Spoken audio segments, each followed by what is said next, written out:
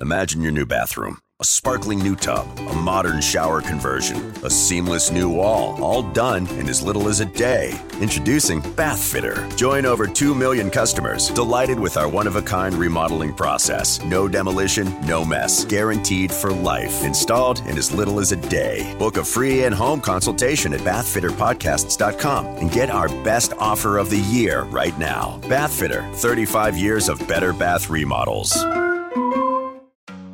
Have you been waiting for just the right job? Then welcome to the end of your search. Amazon has seasonal warehouse jobs in your area, and now is a great time to apply. You can start getting paid right away and work close to home.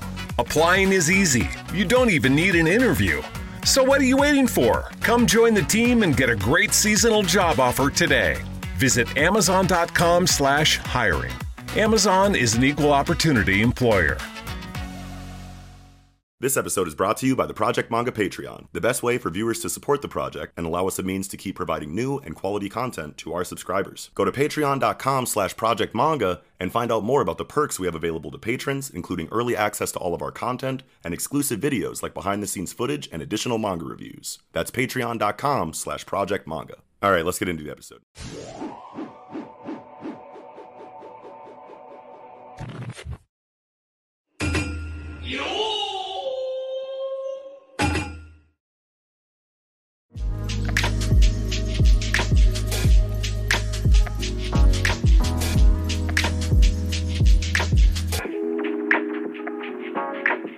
Hello everyone, and welcome back to the Project Manga Podcast, where we cover Ayashimon, Sakamoto Days, Mission Yozakura Family, Jujutsu Kaisen, My Hero Academia, and One Piece week to week. And we're back with Weekly Shonen Jump issue number 23. I'm your host, Nox. And I'm Melianis. And before we get into the discussion tonight, of course, we'd like you to take a look down in our description section that is going to have timestamps for you to navigate yourself throughout the video and skip spoilers for the segments that you are not yet caught up in. There's also going to be links to all of our individual social media accounts down there, so you can follow us on Twitter. There will be links to our Discord, so you can join our ever-growing Discord community. There's also going to be links to support what we do directly by checking out our Patreon. And of course, there's going to be links down there that will allow you to listen to the Project Manga Podcast wherever you normally listen to your podcast, like Spotify or Apple Music or whatever. But getting into the discussion today, Weekly Shonen Jump issue number 23. No My Hero Academia this week, so a little bit shorter of a week, but still a lot to talk about inside of what is here. Starting with Ayashimon, chapter 22. Share the same fate. How do we feel? I liked this one a lot. Yeah, this is a good one. The ending was a huge twist. I really liked that. Yeah. It's you know, I remember last time we talked about Yashimon where we're like, you know what? You guys want to do business? Fuck your business. We're going to go in, we're going to trash all your hotels, raise ruckus, like drop the property values, fire guns in the air, that kind of thing. Yes. You know.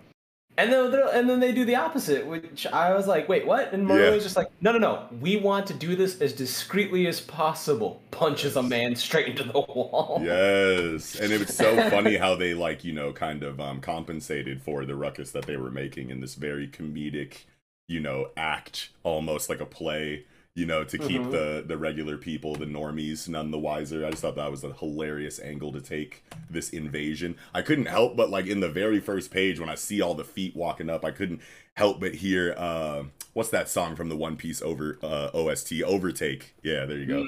Overtake, the one that's like, boom, boom, boom. Boom, boom, boom, boom. You know, like when they walk up to like Arlong Park or like some shit, you know, I like just like got that vibe from them walking up. It was so hype. And he just steals off this motherfucker. First thing, bellboy, boom, jawed his ass. I was like, oh my god. It's lit. Oh man, no. His face fully just...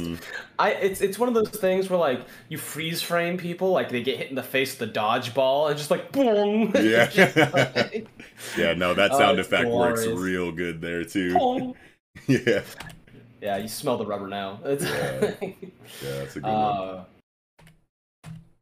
Oh man, I quite like this. I think it's interesting that like Urara doesn't have to like really strain to like use the telepathy, and I think it's because, you know, she's got a little more practice. She's literally in a hotel with all the amenities. She's just chilling. Yeah. And it's just like, I'm not having to like be discreet about it. I am literally just hiding, like talking out loud. Yeah, and I feel like a big reason why she was so strained the last time that she communicated through the tattoo is because I don't know if their pain is linked or their like something is. I think their stamina is maybe linked together while they have that telepathic like link through the tattoo or something. So while Maruo was getting whooped, she was taking some kind of reverberation. Yeah, there's like some kind of damage, feedback, resonance, feedback. Yeah. I remember that. Yeah, but also it's like it doesn't instantly. Hurt her probably to Translate, just to just communicate or whatever. So like even the fact that she's like in a hotel chilling and it's not like very high stress right now is probably a lot to do with why it's so easy maybe. But I really like I loved the comedy in this like little fight scene, like the fountain tip pen as a dagger, just like yeah. Just smiling one moment, the dude bows down to like sign his like name on something. I don't know, he's like checking out or something. He goes to go sign the shit and he's like, all right, here's my chance. Boom, throw the fucking pen at him. Dodges Oboro's it. There. Yeah. Kicks him over the head of the dude signing his checkout or whatever and then like pops behind the shit. It's like, how quiet did that have to be? It's like, I don't give a shit like how like smooth you were. Like you just kicked a dude in the face over someone else. You crumpled some guy's face. Yeah. It's yeah, I feel like you apparently Yashimon are made out of sound absorbent materials. Yeah, no, that was good. That was good shit.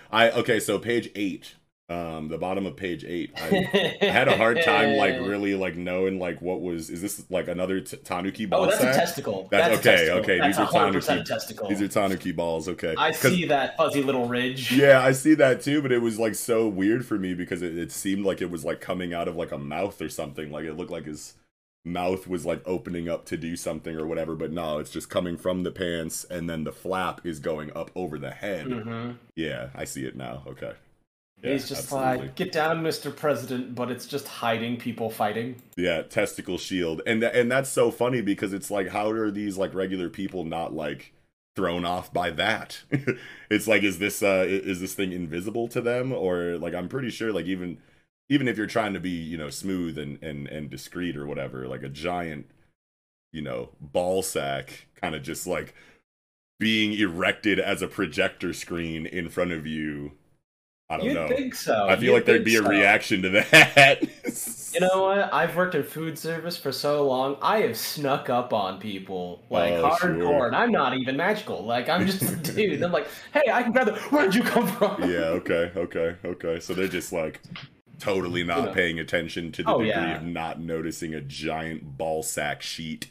Which is fine, whatever, it's comedy. I've watched a customer walk into a tray, like the tray jack with like the giant tray of food. They walk straight into that and they're like, oh, it must have blended in with the carpet. And I'm like, sir, I think you might just be stupid. Holy shit. Okay, just admit you're dumb.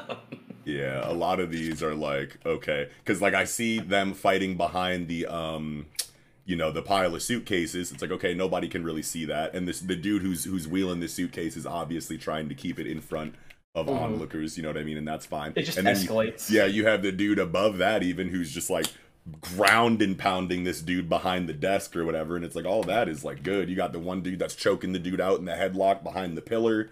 All of that is fine, but then the ball sack.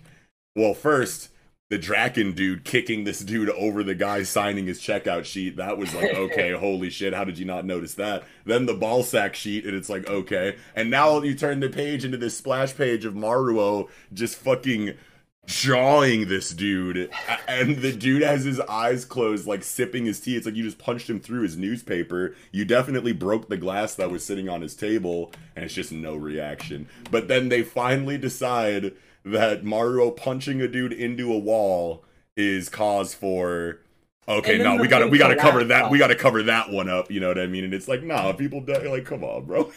Immediate pivot to the happy birthday. I looked up this Daigo Nanaka. I have no idea who he is. If he's like a real person or not, like nothing really popped up. I got like a Daigo Naito, who was like famous and like debuted in like the early 2000s. But I think this series is a little earlier than that because of like the Shonen Jump timeline, right? Because they did like Fist of the North Star, and I still think that was like the early 90s. Yeah. So, or maybe even like the 80s. I feel like Fist of the North even Star earlier predates a lot of shit. But yeah. And we could easily just like look that up right now or whatever. But I'm pretty sure that Ayashimon is like set in like the late 80s or the early 90s. I feel like we've gotten so like too. a couple of different hints that this is you know, a couple decades ago. So man, I still want Maruo's shirt really badly. yeah, dude, I actually like I was noticing in this chapter I had completely forgotten that there were axes all over his shirt. And like is that some kind of like, I don't know, is that a wink from Kaku Yuji on some like, you're not axing my series, like he's wearing the axe on his sleeve because he's not afraid of the axe. We're not afraid of the axe over here. Ayashimon is here to stay. Type shit. I was thinking of like, because like I feel like axes are interesting weapons that aren't like swords, right? Like so if you have like an axe, there's like the classic idea of like the woodsman, right? You know, someone gets lost in the woods, they're being chased by the big bad wolf, and they find the woodsman. The woodsman goes off and hacks them up and like does the dirt. Yeah. And so I feel like that might be kind of the nod of the axes. Plus, like, I for some reason I remember the story. It's just like tickling my brain, so I don't know if it's like I know the complete story or not. But I remember something about like this kind of like young baby wielding an axe, and it had like the little red apron thing, the little like red baby apron that like you see like the little bald children. They have a little tuft of hair in the front, little tip here and there. And I remember just a fat baby wielding an axe, and that's all I remember. I'm just like, why is that image just in there? Yeah, what a visual. I don't know if I've ever seen that anywhere. Yeah, so maybe if anyone resonates with that and I'm not crazy, just let us know in the comments. Yeah, if anyone remembers the axe wielding baby in the apron, please, let us know. Please. I loved page 10 because Urara's like, hey, the weak point for Kitsune and Tanukis is their tails. Great, we got a weakness. That's very good. You know, give him a firm boot to the butt for me. And it's like, okay, I'm going to remember that. You know what I mean? And then now they're talking about the situation with Ten. And Ten's like, how can you be so calm about this? She's like, well, I'm not, you know. Not really calm. Yeah, like I just have faith in Maruo. You know what I mean? Like it's a matter of stealing your reserves. It may not look like it, but I'm a Yakuza too. I made my decision and chose who I chose. All that's left is to see how it pans out. Maruo in particular, he and I will share the same fate. So like, I don't know if that's something that has been like actually explained as like fate weaving, you know, in the system or in the lore or the world building or whatever yet. So right now it's just like I'm kind of just seeing it as like their relationship strengthening and deepening, you know, on this page in regard to like, hey, we're all in this together. Me and Maruo are linked telepathically with this tattoo. I've kind of like chosen him as my champion directly, like my right hand. Whatever happens to him happens to me, and vice versa, which is just really cool dialogue to get inside of their like relationship. You know what I mean? I really dig it. I feel like her mentality is something like that's the most appealing. Yeah. Because it's just like it is a very gangster outlook on life, and the fact that she's just like, yeah, no, it's done, right? I have committed. The axe is already in motion. Yeah. I just need to know if it decapitates my opponent or we're fucked. I don't know, man. Like it's you know, we have already committed to going to war. Like this is like I've pressed the button. Ooh, and maybe the Sakazuki cup or whatever, the sake cup that they like shared. Or wait, I think it was they actually didn't do the cup. I think they did blood, right? I think they like cut each other and then like drank each other's blood or whatever. So maybe that's the link that you know, in the lore that ties their fates together and weaves it in a way to where, you know, she can make a statement like that. You know, like he and I will share the same fate. I'm trying to remember, like they recruited Ten. Did Ten ever do any like Sakazuki Cup or whatever? I don't even know if that's like the actual name of it. I'm just like saying something that sounds familiar. But the sake cup, like did they talk about that with Ten? I think he may have taken the cup just because he's like, hey man, I'm like you help me out. I'm gonna follow you guys forever. That kind of thing. Or he hasn't. I don't know for sure. I'd have to reread, to be honest. Yeah, I like the mentality because she's like, yeah, no, if he fails, then I'm done. Like, that's all there is to it. Like, I put all my eggs in this basket. So we're just gonna ride it out. Hope I was right. And it's hell in a handbasket, man. Like he's going nuts on these people.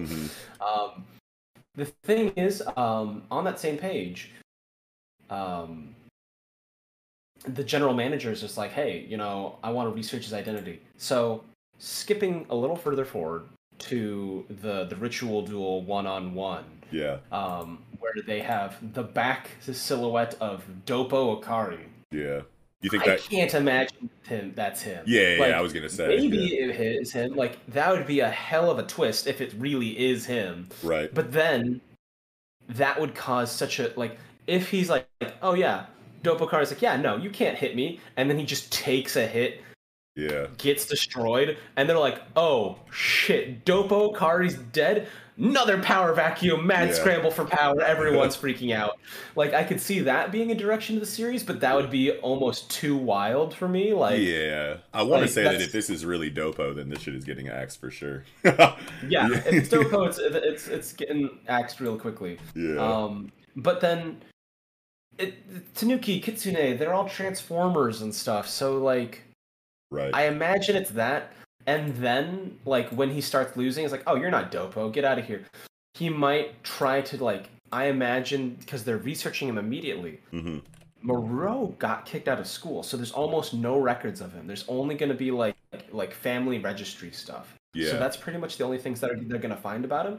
So they're going to use whatever information they have, which means they might try turning into his dad. Oh, Jesus. That would be and then he just up. And it backfires on them so hard that they're like, yo, his dad? Oh, God. Because he hated his dad. And like I didn't even think about that. Feel like satisfying to him. So I feel like he might gain like a level of satisfaction by fighting a truly strong version of his dad. Yeah, that'd be fucked. I guess I took it on page 10 when the general manager says like research his identity immediately. I thought that was the reason why he faked the Dopo at the end, right? I think so too. Because like, I mean, they probably can know that Dopo encountered Maruo and like whooped him. You know what I mean? Like that's probably not hard information for information gathering, you know, specialists. Like an information gathering organization to find, you know, in the underworld. I feel like that kind of information spreads quickly, if not to the rest of the world, but definitely inside of the underworld. So that could be a reason why Dopo showed up here. The dad situation I hadn't even considered. If they really pull some shit like that would be fucked up. It would go back to what Katone was saying to to Urara. Yeah, about his personality. It's like, hey, he puts on this front or whatever, but he's known for like some dastardly underhanded shit. Like this dude can get like really ruthless. So it could tie back into that quote from Katone if he really did try to go the super shiesty, like fake the dad route. But like at the end of the day, I want to say that the next chapter starts with Maruo just instantly knowing that this isn't Dopo Akari. And if they try to throw the dad at him, he'll just instantly know that that's not him either. Because I want to say that his power system training inside of the Suksrima or whatever might allow him to see like the color of auras or something like that, or you know, allow him to kind of like see through disguise based techniques like this, since it is think so, because like part of me thinks that the Suksrima is really just the balancing of his internal power as opposed to like I think there's room to expand where he could do like that kind of thing. So maybe later on, but I think currently being able to be deceived is probably the biggest like. Imagine your new bathroom. A sparkling new tub, a modern shower conversion, a seamless new wall, all done in as little as a day. Introducing Bath Fitter. Join over 2 million customers delighted with our one-of-a-kind remodeling process. No demolition, no mess. Guaranteed for life. Installed in as little as a day. Book a free in-home consultation at bathfitterpodcasts.com and get our best offer of the year right now. Bath Fitter, 35 years of better bath remodels.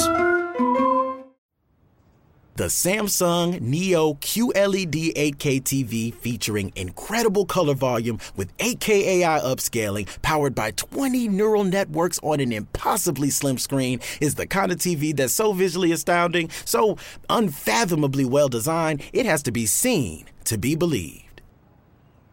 Don't believe me? Well, okay then. Radio has its limits. Samsung Neo QLED 8K, unreasonably good. heady obstacle for him right now. Yeah, and it So, you know, it takes a lot of fear. it takes a lot of assumptions for, you know, for me to or it's just speculation. Obviously, there's really nothing tying what I said back to anything that we've seen in the story so far, but I just like am picturing a situation where, I don't know, we get new information in the next chapter that covers time off camera from his training, where he you know, could have had a conversation with the old man who trained him about like, but it seemed like pretty cut and dry that the dude was like, you do these things, your shit's balanced, and then once you accomplish that, you're good, you're on your own, go do whatever. So like, I don't know if there's really too much room for off-screen conversations that he could have had with this like weirdly enigmatic and mysterious Yoda type, you know, riddle speaker inside of his teacher. But I don't know, man. I feel like that's like totally like something that makes sense inside of the power system that Maruo has specifically been training inside of so far. Like, I could totally see that being an aspect of the power that he specifically wields to be able to see, you know, who someone truly is. You know what I mean? Or something like that. So I think that that would be a really cool and hype piece of information to get in the next chapter, while we're so worried about either this actually being Doppo or this being an illusion that is meant to break the spirit of Maruo, for him to just be like, nah, I could totally tell that this is bullshit. Like, or maybe he's communicating telepathically with Urara, and he's like, holy shit, Doppo just showed up, and maybe Urara, you know, knows that that's not possible somehow, and communicates that to him telepathically, and is like, hey man, they're shapeshifters, don't get it twisted, that's probably not Doppo. Go try to throw a punch at him and see if the same thing happens last time you fought him, you know, type shit, or something like that. I wonder if his initial fear of Doppo will mess up the balance of his Suksma Surima. Okay. So like, because it's about like internal balance and ki and like mental clarity as well. So like, if he's rattled, then it might make it difficult, and he'll struggle initially, and then maybe with like a little pep talk from Rara, it's like, hey man, like this isn't real. Try kicking him in the ass, like literally trying to kick him in the ass. Like, kicks him so hard, you know, a tail pops out, and he's like, "Oh, you're just a fucking Tanuki." Right. Okay, let's get it going. Cracks Knuckles, destroys him before he does the finishing blow. They'll be like, "Hey, if you do this, we'll kill your pops." And he's like, "Oh yeah." Puppet does the finishing blow, and then jumps to destroy the person looking like his dad. Like, they'll try to do a hostage situation. It'll backfire horribly. Like, I can see that happening. I like what you were saying at the beginning of your thought about how like his Suksma Surima, what is it? I don't know, honestly. You said it. You said Surima. Yeah. So that, you were saying that. You were saying that Doppo, you know, him seeing Doppo might throw off his balance, which makes a lot of sense because he just came out of this training, and we know he's a lot stronger than he was before he went into the training, or at least we can assume so. He hasn't really fought anyone directly yet of note since he came out of the training. He really just like fought that wall of fire and saved those kids or whatever. Yeah. But like, we know he's better now. You know what I mean? He can punch fire. It's right. Fine. Yeah. So we know he's better now in that way. So if this really isn't Doppo, and he were to just know that right away, then this would be a pretty low diff fight, and there wouldn't really be too many stakes involved, I want to say. And you never know what Yuji Kaku could do, but just based on the information that we have right now, if this is, you know, a Tanuki or a Kitsune in disguise, and Maruo sees through that, then it's like, where's the tension going to come from in this fight? Because this dude obviously isn't stronger than Doppo, no matter who he is, if this is an illusion, right? And we know that Maruo hasn't really had that much of a issue fighting anyone up until Doppo, you know, besides Katone, obviously. Could this dude be as strong or stronger than Katone? Maybe, you know what I mean? But I think that the imbalance of his internal situation after seeing, you know, the Doppo illusion, nerfing him for this fight would actually be good for tension and kind of raise the stakes a little bit inside of what's going on, because you can't just have full power Maruo who can see through all of the disguises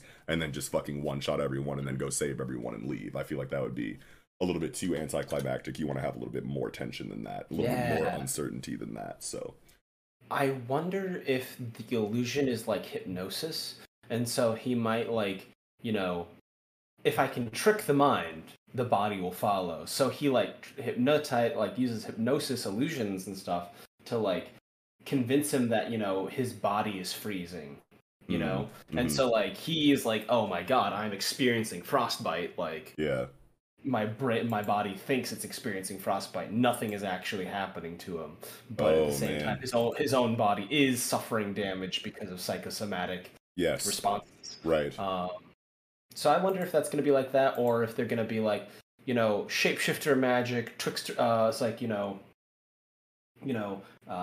cruel cloning, and it's just like near perfect imitation, 98% copy, that kind of thing. Yeah, if it really is something like that does give if it is like an illusion that attacks the senses directly and not just visual illusions, you know what I mean, but you're actually hearing, feeling, and all of those other things that go into that psychosomatic interpretation of like what's going on, to where you're actually like, oh my god, I really am fighting Dopo because my brain has been tricked to think so like I am freezing. Like if that was a situation, I feel like that would be like all that we would really need for the tension in this fight, you know what I mean? Like even if he doesn't, even if he does eventually like kind of like realize that it is an illusion, is like, is that even going to be enough, you know what I mean? Like do you have to like beat the person casting the illusion in order for you to stop feeling those phantom psychosomatic effects, you know what I mean? I think that would be a really cool thing to explore in Ayashimon too. Yeah, because we've had the theme of like the Ayashimon being like mind and body are tied to each other. So like Maruo is mostly body, so being attacked via his mind, I think, is a good way to poke at his weakness. Right, and it's like it's totally a possibility. Like even if illusions and disguises are like a base level like trait for the Tanuki and the Kitsune specifically, there's also other yojutsu that they could have on top of that, and we don't have like a very good range of like the limits of yojutsu, or like variety of yojutsu that we could see. We're still building that in the lore. We're still getting that world building as far as like what techniques Ayashimon can have. So that kind of senses based illusion, like a Jason Wingard from like X-Men or something like that, could totally be possible inside of yojutsu, and we just have to wait for Kakuyuji to tell us that that's a thing. So I'm excited for whatever it's going to be, but I'm pretty confident that this isn't fucking Dopo Akari at the end of the chapter here. I just want to just for the record, before we end the segment, like, we are in the camp that this is not actually this man. I think it would be really interesting that because like Dopo Kari did put out a hit on them, basically. Like, hey, this guy, I want his ass. So I wonder if they do like the whole thing. They do this big old fight. They rescue Rara. They rescue Ten. They punch the energy that is Dai Tanuki's testicles, and like really give him a little torsion in there. Torsion, no. Fuck that guy. He's getting rid of our Yakuza boss. I just remembered my homeboy, one of my oldest friends in like late middle school, like early high school, fucking woke up to a testicular torsion one time. Woke up to it, no! Yeah, had to go to the hospital, like wasn't in school for a little bit, finally came back to school and like told me the story, and I was just like, that sounds like the worst thing that I've ever heard in my fucking life, fam. Ouch. Yeah, it's a doozy. Like, never experienced it, but heard it's really bad. Yeah. It's gotta be. It's gotta be. So Maru inflicts torsion on the big boss, and escapes the hotel. And then I imagine Dopo, the real Dopo Akari, is like, well, we got your message. We're here. Where the fuck are they? We couldn't hold on to them. And he's like, you really made me mad. Now I'm going to try to take the Cory hotels. Oh, no. So at the end of the day, their fucking tactic backfired on them in the most satisfying and ironic way possible. I want that to happen. Because then it would force, Cory hotels to like make certain choices, and they're like, you can keep Tamagawa. Yeah. You can control this one branch. Are bad, but then, or it would be like Tamagawa's like, well, yeah, I mean, we can't do that. Yeah, I definitely want their like plan to keep everything secret and like blend back in with regular society after like pulling all of the illegal things out of their practices and whatnot. I totally want that to fail because I'm excited to see. I don't think that would be the end of Corey Hotels if their entire situation got exposed and everything went wrong for them in this arc. I definitely don't think that would be the end of the organization, and I'm really excited to see like what kind of role they would play in the future after that cat is out of the bag, because we know that they're wildly resourceful. They're quick-witted. At least this general manager is. We can assume that that kind of like permeates throughout the rest of the higher-ups inside of this organization. However, that hierarchy kind of like lays itself out. At least the big players. Classical cutting. Yeah, and there's just always, you know, room for subterfuge and like guile and shit, like when it comes to an organization that is centered around the idea of disguise and deception and shit like that. So like that always has a room inside of action stories, period. You know what I mean? Or political thrillers or whatever. Like, you know, this is kind of feeling like at the end of the day, like that's just a cool concept to have in a story like this. And I would hate if they lose here and then they're just not a thing anymore. So I'm excited to see how like things evolve after, you know, paradigm shifts in the narrative. So if they do go down here and they are taken off the board, I'm sure that they will come back up at a later point and do something, you know, just as interesting but wildly different. So man, I've seen characters like Tamagawa, and I think he's done extremely well. There is something that I've seen in like politics that reminds me of Tamagawa, in the fact that like the idea of like people that are doing others wrong, but always presenting a front of like politeness and gentility and like dignity, austerity, all that good stuff. But if you like, so like, so whatever hot topic thing about things, they'll be like, hey, we're polite, we're doing this, and it's like, oh, hey, you know, we are doing something that is probably shouldn't be legal and is, you know, through law and like while maintaining like the idea of dignity and stuff. And then people get mad at them. They're like, no, you're getting mad. That, you know, they'll say your anger will diminish the meaning behind you like disagreeing with us. Why can't you be polite while disagreeing with us? It's like, no, that's not how that works. Right. You're being awful and like you're being socially atrocious and politically like dehumanizing. I have every reason to be angry at you, and like, but people are like, oh, you're just mad, and they'll use that to dismiss you. Like, like he talks about Maruo. Yeah. They do that stuff, and it's like Maruo's like, oh, you know, you're crass and vulgar, and it's just like, but Maruo is right. You kidnapped someone, like, fuck you. Like, no matter how cool you're trying to be and how like classy, you got your, you know, hair all done and you speak all well or whatever, but like at the end of the day, underneath all of that shit, you're doing terrible things to people that like, don't deserve it. Yeah, exactly. And it's just like, great villain. Very understandable. I can relate to him. A lot of the people that I have witnessed in like real life, personally, not personally, but like in the grand scheme of things of living in a society, etc., etc. But like, oh, they want a sleaze bag. I want him to suffer so much. Yeah, and this like shit-eating grin that he like has on like, or this like sinister like look back grin that he has on fucking like page 14. It's just like, I just want you to get punched in the mouth. Like he has such a punchable face. Yeah, and it's like the most punchable face. Can't wait till we get it. But other than that, I think that's about it for me. Yeah, I think I'm good on Ayashimon too. Great chapter. Can't wait for the next one. All right, moving into Sakamoto Days. Chapter 69. Nice. Kaji. Right? That's the title. Yeah. Kaji, how do we feel, man? I like Kaji. He's pretty funny.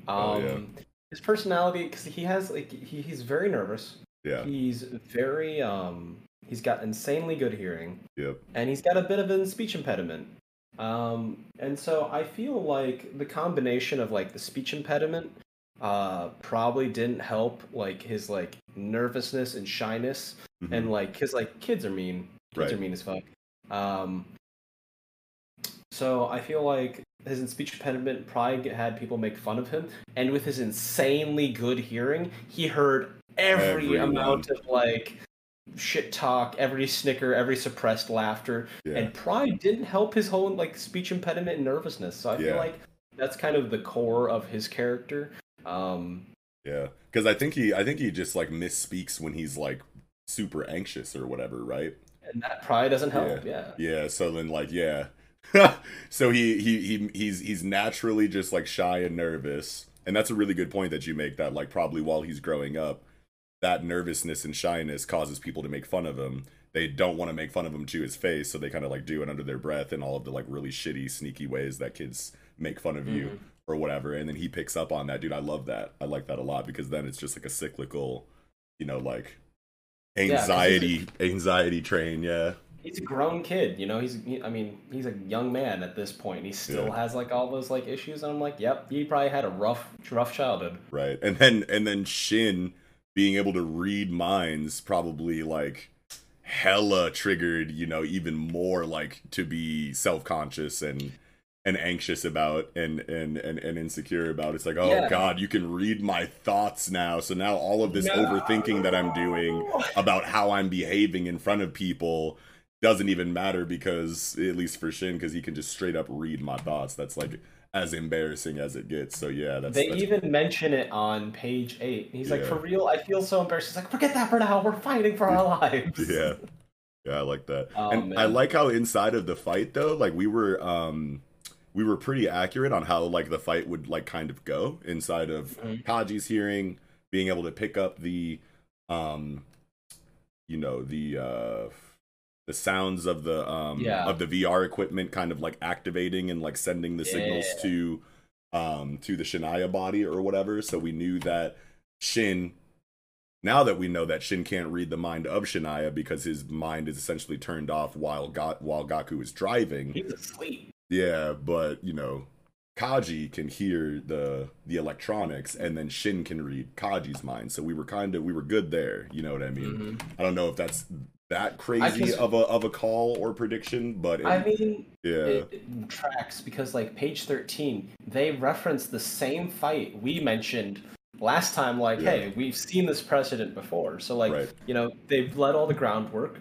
They had all the clues, and we pieced it together, and it's like, cool. I followed the story that the author wanted to tell, and I feel pretty good about that. Yeah.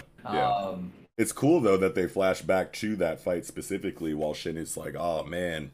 Membership fees apply after free trial. Cancel anytime. Can I be real with you for a second? That goal you have to exercise and eat better, you really can do it, but nobody is going to do it for you. Nobody is going to push you out of bed to work out. Nobody is going to make you eat better. But here's the thing, nobody has to, because you can do it if you have the right tools and a community that cares about helping you get results. And that's us, Beachbody. 2.5 million people, each doing the Beachbody program that fits our own goals. Over 80 to choose from, some that take just 20 minutes a day. Nutrition plans that teach you how to eat healthy and still enjoy food. What we all have in common is we know it's not easy, so we help each other. It's as convenient as your TV or laptop, but you need to decide that you're worth it. That's why I'm inviting you to try our amazing Beachbody fitness and nutrition programs. Let us help you succeed. Here's how. Go to beachbody.com to claim your free membership and start feeling great.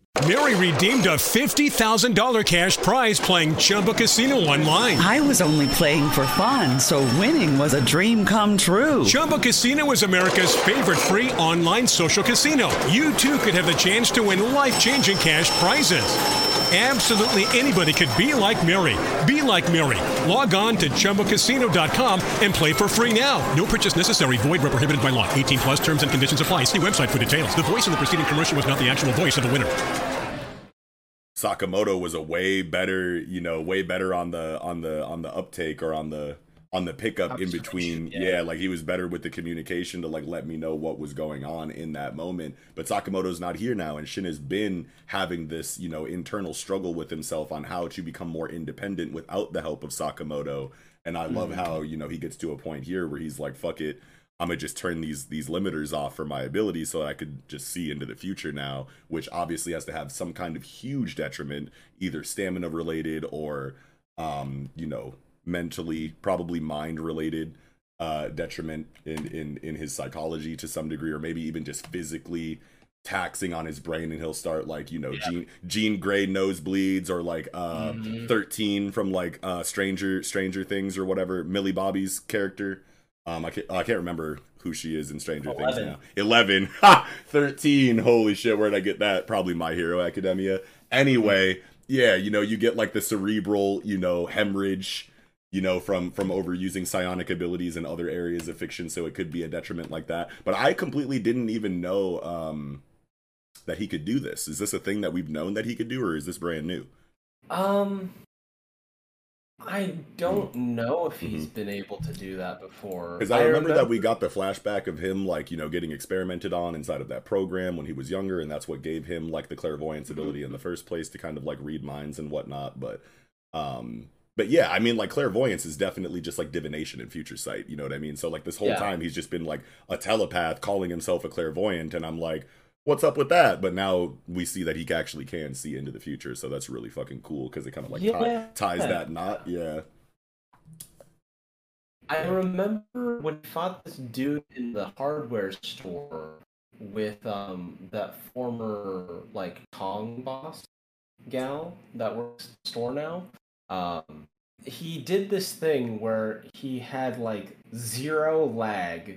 Like, he's like instantaneous read, right? Yeah. Where he did a bit of clairvoyancy because he couldn't read the guy's mind. It was too filled with bloodlust, like mindless bloodlust. And so he focused and he managed to like read into the future. So he has been able to do that before. Okay. Now that I think about it, I was thinking of like, oh, maybe it was like a zero lag read where he's like immediately like transitioning, like responding immediately to like the information entering his brain, and he's like, nope, because he did a little bit of clairvoyance. But there's definitely, you know, a limit. He remembers the granny talking about the granny about the limits, and he's like, you know what, I can't have limits in this situation. I need to keep going. Very shonen, love that. Yeah.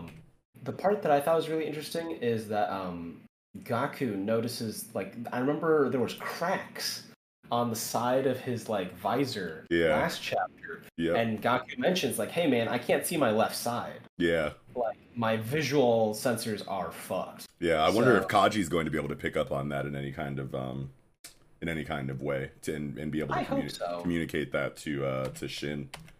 I hope so. I think it's interesting that Shania has sound feedback from Gaku instead of just a one-way sound, which is interesting. Right. I wonder. Maybe it's also to like, because like they're like, hey man, you're trying to sleep somewhere, but they still have to like direct him. It's like, hey, go forward, go do this, and then eventually they're like, okay, cool, now you can take a nap. Like, we're not gonna pilot you the whole way. We need you. Like, I can't walk into the bus station and get on a bus and then walk somewhere else. I'm in a warehouse. Like, I only have so much room to move. So probably they use to direct him. I'm assuming that's the way. Otherwise, it's like a massive flaw insert Deus Ex kind of thing. Yeah, I guess now that you mention it, I'm thinking about how, like, okay, Shania is definitely outside and Gaku is inside with a limited space. And it's like, how did he pilot the body to this location, considering distance that Shania would have to travel is greater than the space he has in this warehouse. So, like, we were talking about, like, how it would be cool if, like, you know, they took advantage of Gaku, like, running into a wall in the warehouse so Shania's body, like, stops moving in, you know, the space that they're fighting in or whatever. But it's like, hold on, wait a minute. How did he even get there in the first place? Yeah. That's why I assume that he's able to, like, get that, like, audio feedback, because Gaku's like, hey, no, get on the station, here's the thing. Oh, you needed to pass this test, let me see what this, okay, here, tick A, B, C, D, E, click, you know, hit level, elevator 3, you know, do that kind of thing. That and then makes like, a lot okay, of cool, sense. You're good, you can go back to sleep now. Yeah, you're in the location we need you in. Falls asleep. Yeah. So I can imagine something like that. Or Kashima the Deerhead just picking up Gaku by his armpits and then Gaku just like trying to like walk his way around. Like, I just like, what is that? Like, no. Oh man, and that reminds me, on page 1 I loved the fake out. Yeah, because it's like you see the deer and then Sakamoto's like, oh shit, and it's like, oh, I thought it was that guy, and it's like, but that guy is definitely influencing things that are happening in the arc anyway, so is this just you know, a feat for Sakamoto's like experience and intuition and instinct, you know, as an assassin. Just a little nod. Yeah, that he can notice something like that and like get a feeling that, you know, dude is close by or something. You know what I mean? Like that was just like cool to think about. But yeah, I liked it. Yeah. Great choreography.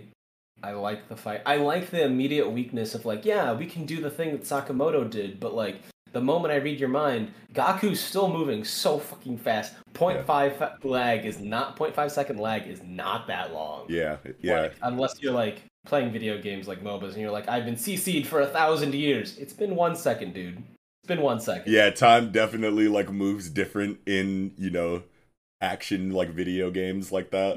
Yeah.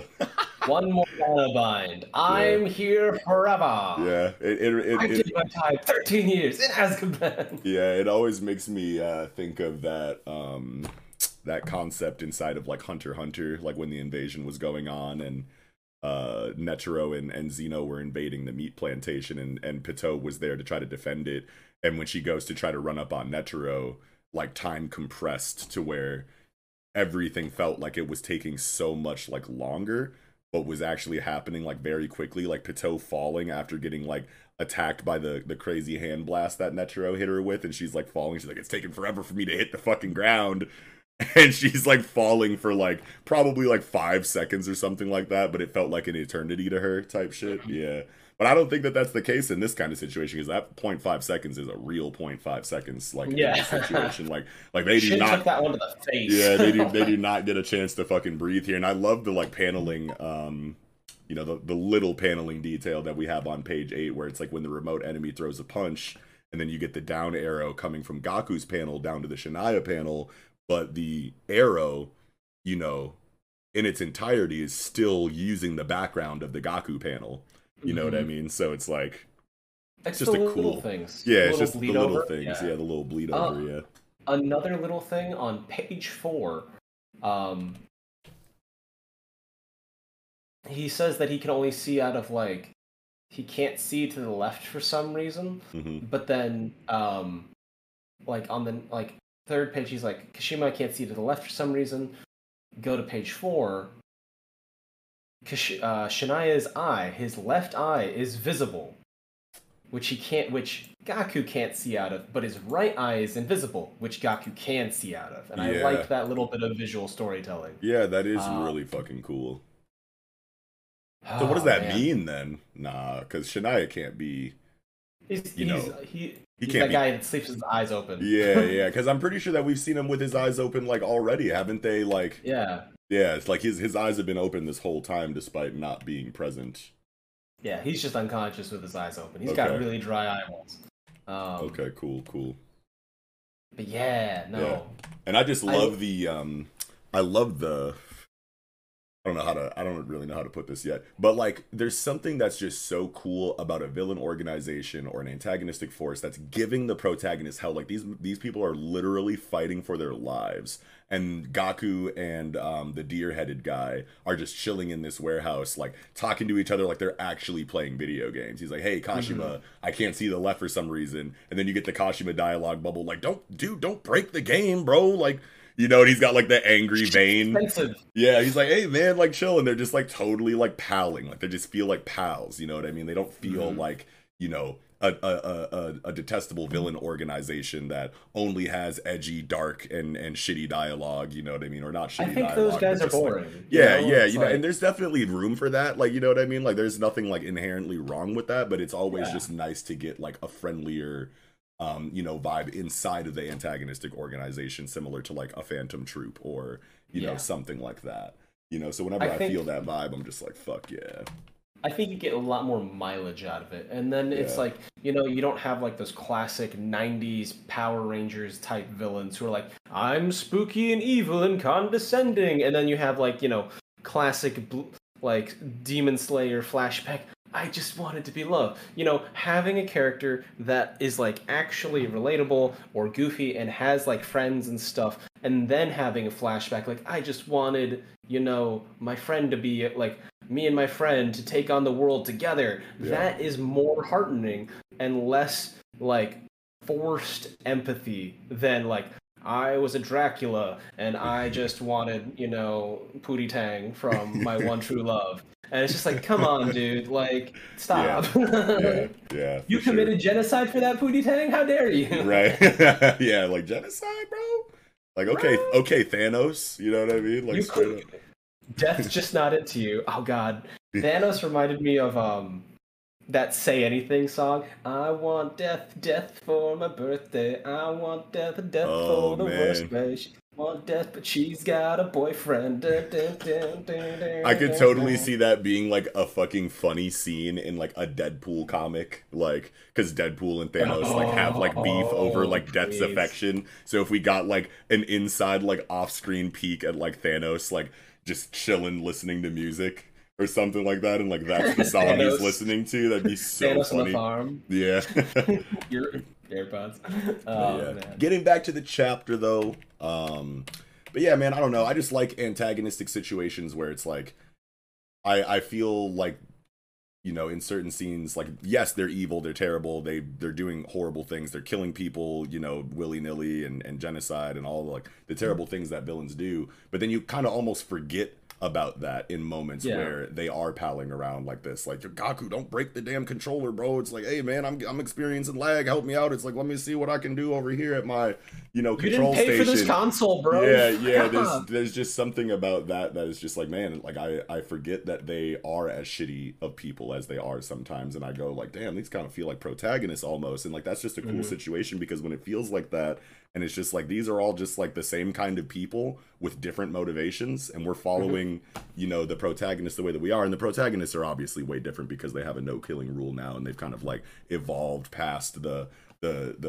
regular, you know, assassin philosophy. You know what I mean? So they're not out here like committing atrocities or anything like that. But I mean, Sakamoto got hella bodies still. At the end of the day, he's killed tons of people. You know what I mean? Like Shin, I can't remember if he's ever actually killed someone, but he was a whole assassin before meeting Sakamoto. Maybe his first hit like was supposed to be Sakamoto or something, I don't know. But either way, the job in this story is assassination, you know what I mean? So it can very easily, like, that moral line is so blurred and so gray that like these people interacting, you know, it's like, man, under different circumstances, like, y'all could have been cool. Like, and I really feel that, you know, and it's just like, we just have a certain goals that we're trying to accomplish over here on our side that just so happen to be the exact opposite of what you guys on your side want us to be doing. So we have to clash, but there's no like personal, you know, feeling like gripe or anything like that, because Gaku doesn't even know who these people are really, you know what I mean? So it's just like another day, another Tuesday for him.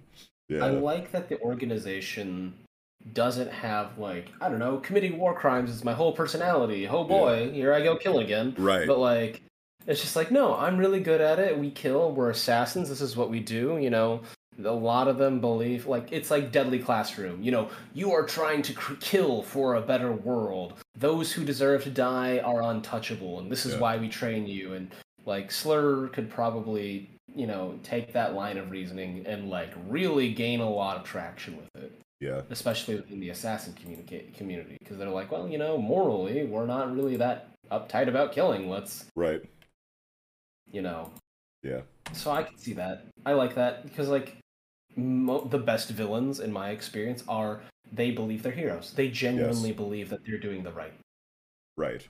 And that's what makes them so compelling, but also so scary. You know what I mean? Like, when you have a villain that knows that they're a piece of shit, you know what I mean? It's just like, okay, well, we're just going through the motions here. You know what I mean? Like, this dude is being terrible, doesn't care that he's being terrible, and knows that the opposition is, you know, in the right. Yeah, in the right or whatever. But when they genuinely believe that what they're doing is the right thing to do, now it's just like, oh god, we know that there's not going to be a moment where they go, you know what, I've been being shitty this whole time, you got me dead to rights, might as well give up. I already knew this was a bad idea in the first place, I just thought I would get away with it.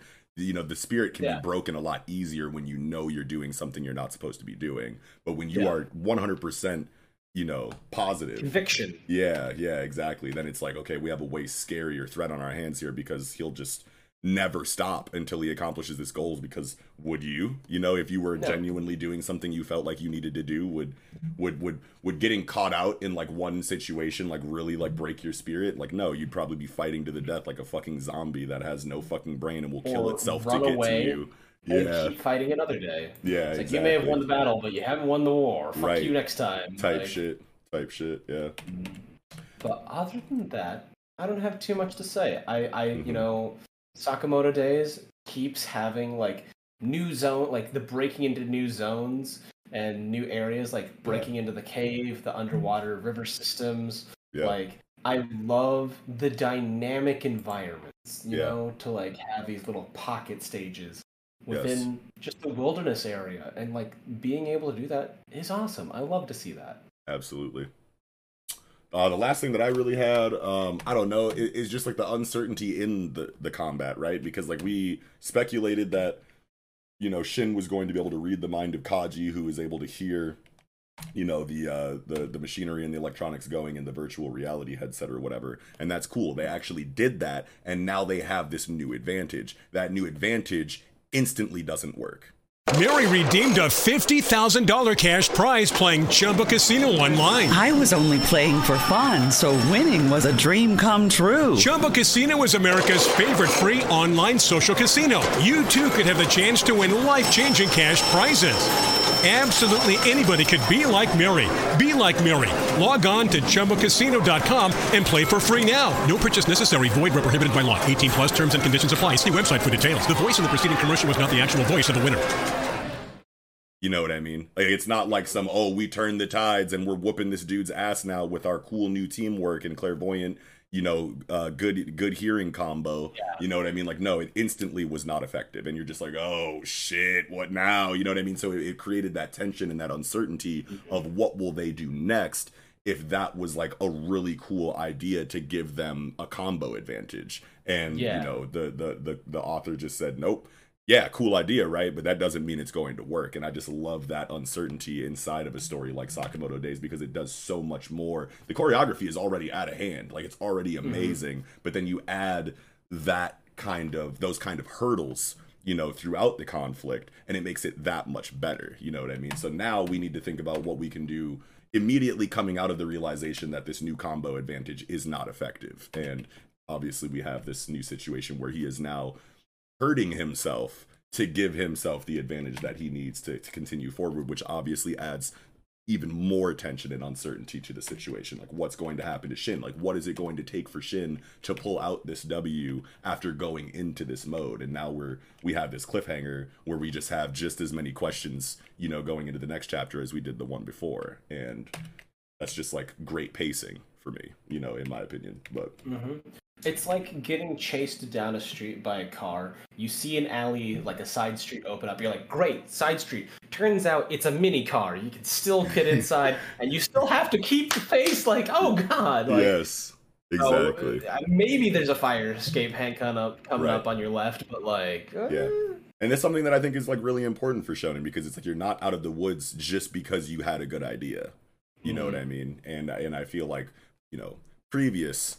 If you go back into the history of shonen storytelling, like maybe like 10 years ago or something like that, you might get this crazy realization inside of your strategy, and that is just the key to defeating the opponent, because that is a really good combo. Like, that's a really good idea. It's like that would be hard to kind of like deal with if they're really in sync in that way. So you could totally have used that as the way to beat Gaku, but they didn't. You know what I mean? Matsumoto, right? Hold on, what is the mangaka's name? I always forgot it. Yuto Suzuki, not even close. Holy shit, where did I get Matsumoto from? But yeah, Yuto Suzuki just knows, you know what I mean? It's like you can't just all of a sudden get a good idea and have that be, the thing that wins the fight for you. You have to have a couple good ideas, and most of them fail before the last one, so that you keep the audience on their toes. You know what I mean? But yeah, man. Oh yeah, last thing. Okay, so wait. So Gaku is holding like something in his hand. So like he kicks him. He like sees into Kaji's future and then throws this crazy like flying like roundhouse kick or whatever the fuck this is. Yeah. And I'm like, oh shit, he got him. But then it shows that Gaku like blocked it. you know, and we don't see what's in his other hand, but then, you know, you finish the double page spread, and in his left hand, he's got this thing that he crushes and throws back to... I think it's his drink cup, because he had a sandwich, and then he also had a drink, and I think he's crumpling the cup and then tossing it to Kashima. Okay. At first, I was like, okay, he kicked him in the face, but wait, no, he actually blocked it. But then I see him, like, crushing, you know, something in his hand, and I'm like, did he just fucking crush Shin's leg? But I don't think that's what happened. Yeah. No, because it's the opposite hands, too. Yeah, it is. That was just, like, the first thought that I had when I, like, turned into the double page spread. I was like, oh, no. Yeah. But, yeah. Crazy chapter, man. Can't wait for the next one. I think that'll do it for Sakamoto 69, though. All right, getting into Mission Yozakura Family, Mission 128, we're home. This chapter was incredible. This color page, yeah, chilling is definitely a word. The color page, though, is so good. Oh my god, this perspective of Mutsumi with her hand on the window and her reflection looking back, the greens and the blues. You know, it's just such a good, like, Hitsuji Gondai is really good with the color palette, man. Fantastic color palette. Yeah. It really, like, to me, strikes this, like, melancholy look. And, like, because, you know, obviously, like, the rain, the blues. Sorry, a little rock in my shoe. Yeah. House slippers. Why have you betrayed me like this? But yeah, no, like, I like the soft like reds and like kind of like that burgundy pink, like for the letterings of Hitsuji Gandaira and like Mission Yozakura to like break up that thing. I like the blacks and like fading into gray and like the dark blues and blacks broken up with like the pale whites and like pastel blues. Yes. To like break that in and ease the form of it. Yeah. Like, and that plus like the framing in parallel to like the striations of like the water going on like is beautiful. And it reminds it like that picture of her being melancholy, watching the outside world, you know, a thing in motion, rain to emphasize kind of like a somber attitude. Like, it kind of reflects about, like, you know, her history, right? Right. She was the head of the Yozakura family, and she really, like, before Taiyo, she wasn't allowed to, like, really interact with the outside world. So she always seemed like someone that's forcibly shut in. Yeah, right. Mansion. I was gonna say that too. Like, she's looking out the window, you know, as an onlooker to what she wishes that she could be a part of, which is, you know, the regular endeavors that her family goes on and whatnot. She probably just wants to be more involved with them inside of like what they kind of like do out there, while she's kind of trapped inside because she doesn't have any special abilities that would make it make sense for her to be out there with them in the field in the ways that I'm sure that she wishes she could be, while they're out risking their lives constantly for one reason or another. She, you know, has plenty of independence and agency of her own, but and she has her role, you know, like in the story and in the family, of course, but just from a character standpoint for her, she probably does feel bad that while her siblings are constantly out there doing the things that they're doing, she kind of has to stay inside because she needs to be protected because she's the head of the household. She's the one that kind of like has the Somanine, like the generational Somanine trait or whatever, you know what I mean, that the heads of the family have. So she does need to be kind of not babied, but definitely protected more so than anyone else in the family. Everyone else, you know, is obviously more expendable than she is, even though nobody is really expendable. We don't want to lose anybody. Yeah, we don't, and even for us, like, we don't want to lose nobody, but like Mutsumi is like the one, you know what I mean, for, you know, the family and just the concept of the concept of the Yozakura family in general. So it's like this is a great representation of, you know, how she feels probably day to day, you know what I mean? Yeah, it reminds me of that lesson in Elusive Samurai where practicality and like sound reasoning and logic can also become the cage which within you live. So like, yes, the mansion is a fortress, but a fortress can also still feel like a prison. Right. And I love how like 3D like everything feels so like it pops out more, like it almost comes off the page a lot more. Obviously, there's colors involved, and there's a lot more time and detail put into this drawing than most of the other drawings inside of the, you know, the interiors or whatever. But it's just like the range of Hitsuji Gondaira from interior manga art to color page is just like so drastic. I want to say more so than most other color pages that we get in the magazine right now. Oh man, but let's get into this chapter. Yeah, getting into the chapter, this shit is crazy. We're finally getting like the true motivations and philosophy of Momo Yozakura and why he's been, you know, this wildly enigmatic and mysterious figure in the background for so long. We're tying up these, you know, these questions that we had related to his character, and now that we've gotten this chapter, all of his actions throughout the series just make perfect sense. So it feels really good to finally get that information, despite how sinister and disturbing, you know, his his motivations and his actions have kind of been. Yeah. This is what we were talking about in just in the last chapter. Not last chapter, but like the last segment, where a character believes that they are doing the greatest good that they could possibly do, and therefore will not hesitate to do all sorts of atrocities. He has this line on page 14: complete strangers who are sacrificed are soon forgotten. Time will resolve your confusion and anger toward me too. Now smile, Mitsumi.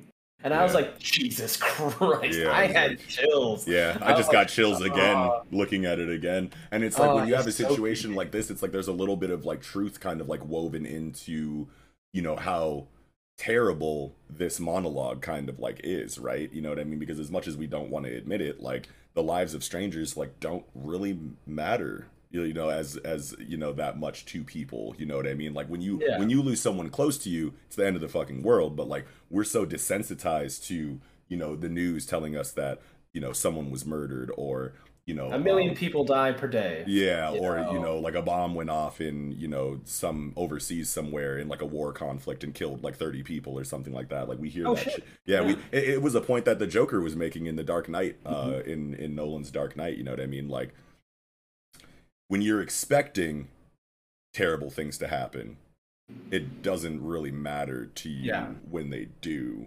But if you're not expecting it, then all of a sudden it's like this big deal and holy shit, everybody should care or whatever. And that's not like a 1-to-1, you know, or whatever, but like there is a little bit of like, oh damn, hold on, there's a grain of truth in that, because like you know, the idea of strangers dying or soon forgotten, that kind of thing.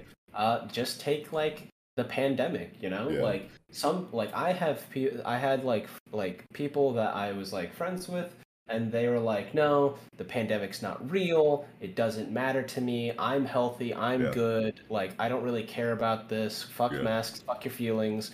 All that stuff. And then he had relatives die. Right. And then he gave a shit. And I'm like, bro, it sucks. My heart goes out to your loss. Yeah. But like, I'm really mad at you that it took you this to give a fuck. Right. And it's just like, come on, dude. And it's like random people like dying, you know what I mean? Like everyone is going to be like, oh no, that's terrible. I wish that didn't happen to them. Like no one's going to be excited about that, happy about that, or whatever. Most people anyway, you know what I mean? But at the end of the day, it's like very easy to kind of just move on from that information, you know what I mean? And he's playing into that on top of the fact that his motivation is to bring back their mother, which they all wish was still alive. You know what I mean? So in his mind, he's just like, hey, you know what I mean? It's mom we're talking about here. Like, fuck these other people. We're about to get mom back. Like, y'all should be excited about that. And it, like, totally not makes sense for him to be saying things like that. But now that we already know that he's crazy and terrible, all of this dialogue, like, kind of makes a lot of sense for him to assume that his children would be down for this explanation once given, considering the fact that it's like, hey, I'm bringing your mom back. We had to sacrifice a couple thousand people to do so, but you didn't know them anyway. Mom, though, you know what I mean? You're never gonna meet them. Like just underestimating the altruism of the family, basically. You know what I mean? Like, well, like he was born into assassination, right? Like, he was raised within. You deal death. That is your life. That is your ancestors' life. This is your children's descendants' life. Right. It is just a giant train of running people over, and like that, like. We don't know really his morality until he talks about this now, right? But we always assume that there's a level of the Yozakura assassination mentality that came onto it. Right. And then, like, you know, it's there's the double affront, right? Like, Yeah. I've committed war crimes to bring back your mom. Also, maybe people who die shouldn't be brought back to life. There is, like, the idea that, like, there's the moral quandary. What is the sanctity of life? The dead should stay dead, right? Right. Like, for whatever reason you have, stories about resurrecting loved ones never seems to go well for anyone, Yeah. right?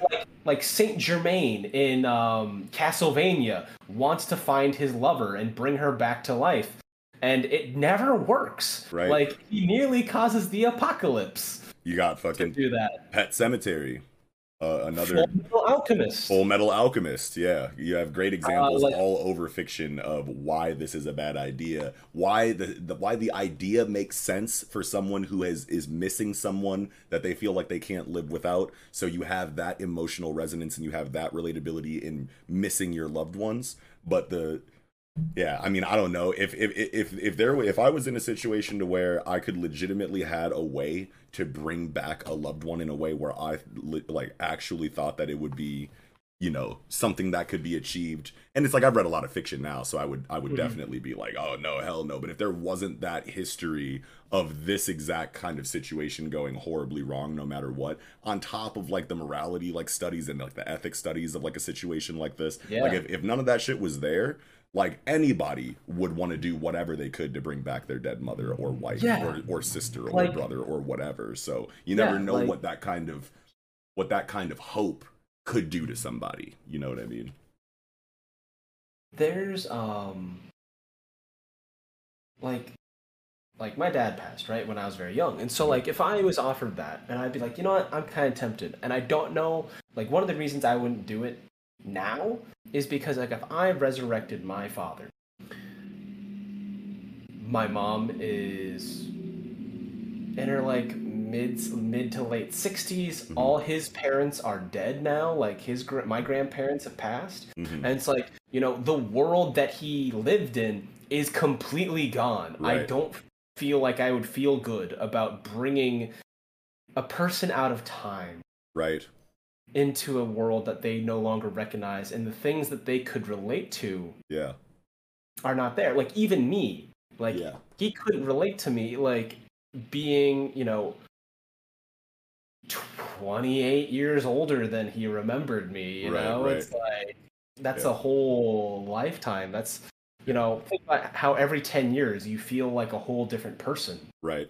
It's 3 different evolutions. Exactly. Like, and what you're talking about right now is explored a lot in like, like this time displacement situation that you're talking about is explored a lot in like Captain America comics and shit. Yes. And like a big part of, Steve Rogers' character arcs is about assimilating back into society after, 40 years of cryo sleep or whatever, the fuck it was for him. He was like frozen and shit, and then he woke up like, and everybody he knew, was dead or old as shit, or, the world is just completely different, technology, et cetera, and it's like willingly going out of your way to bring someone back into a situation like that is fucked up, even if no matter how much you miss them, and like it's cruel. Yeah, and this is a crazy psychological situation for the siblings too, because it's like, one, you have Momo that's here after like this crazy emotional and psychological situation with Kyoichiro. Now Momo comes in right after that's resolved at the peak of their, catharsis, and he goes, nah, here's everything that I've been up to and what I'm doing. And it's like, now it's like, we knew that Momo was kind of shitty, but it's like, that's still our dad though. He's being weird, but that's still our dad. But now it's like, dad is back and I've done all of these terrible things that are going to make you have a completely different outlook on me as a person and your father. And on top of that, I'm trying to resurrect our mother, which is probably like, the thing that you guys low-key wanted to hear the most, but my methods for doing so are so amoral that it's like they have so much to deal with psychologically in such a short amount of time. And now they have to fight their dad. And obviously we have to get all this information about him sacrificing thousands of people as just icing on the cake to let us know we got to get this motherfucker out of here. And like, that'll be, like the deciding push that, drives the sibling family to actually do whatever they can to defeat Momo without, feeling too bad about it. It's like, dude, It's like, yeah, you're our dad, and yeah, you know, you want to bring our mom back, and that's kind of like driven you crazy, but you still killed thousands of people, and it's like, there's no, like, absolutely not. You know what I mean? Like, that cannot happen. So there's going to be a lot of internal conflict and struggle mentally and psychologically when it comes to this conflict in the first place. Mary redeemed a $50,000 cash prize playing Chumba Casino online. I was only playing for fun, so winning was a dream come true. Chumba Casino is America's favorite free online social casino. You too could have the chance to win life-changing cash prizes. Absolutely anybody could be like Mary. Be like Mary. Log on to ChumbaCasino.com and play for free now. No purchase necessary. Void where prohibited by law. 18 plus terms and conditions apply. See website for details. The voice in the preceding commercial was not the actual voice of the winner. Mary redeemed a $50,000 cash prize playing Chumba Casino online. I was only playing for fun, so winning was a dream come true. Chumba Casino is America's favorite free online social casino. You too could have the chance to win life-changing cash prizes. Absolutely anybody could be like Mary. Be like Mary. Log on to ChumbaCasino.com and play for free now. No purchase necessary. Void where prohibited by law. 18 plus terms and conditions apply. See website for details. The voice in the preceding commercial was not the actual voice of the winner. But like, man, it's like all of them have to deal with so much all at once. And it's like, how are they going to deal with that? It's almost like the ultimate tension, the ultimate stakes, you know, inside of a protagonist conflict. You know what I mean? Like, not only is this just a really fucked up situation in a vacuum, but our fucking dad is doing it all. You know what I mean? Of being emotionally exhausted already. Like, on top of being emotionally exhausted already. You know what I mean? He's got a cruel callousness to him with like a veneer of tenderness. Right. You know?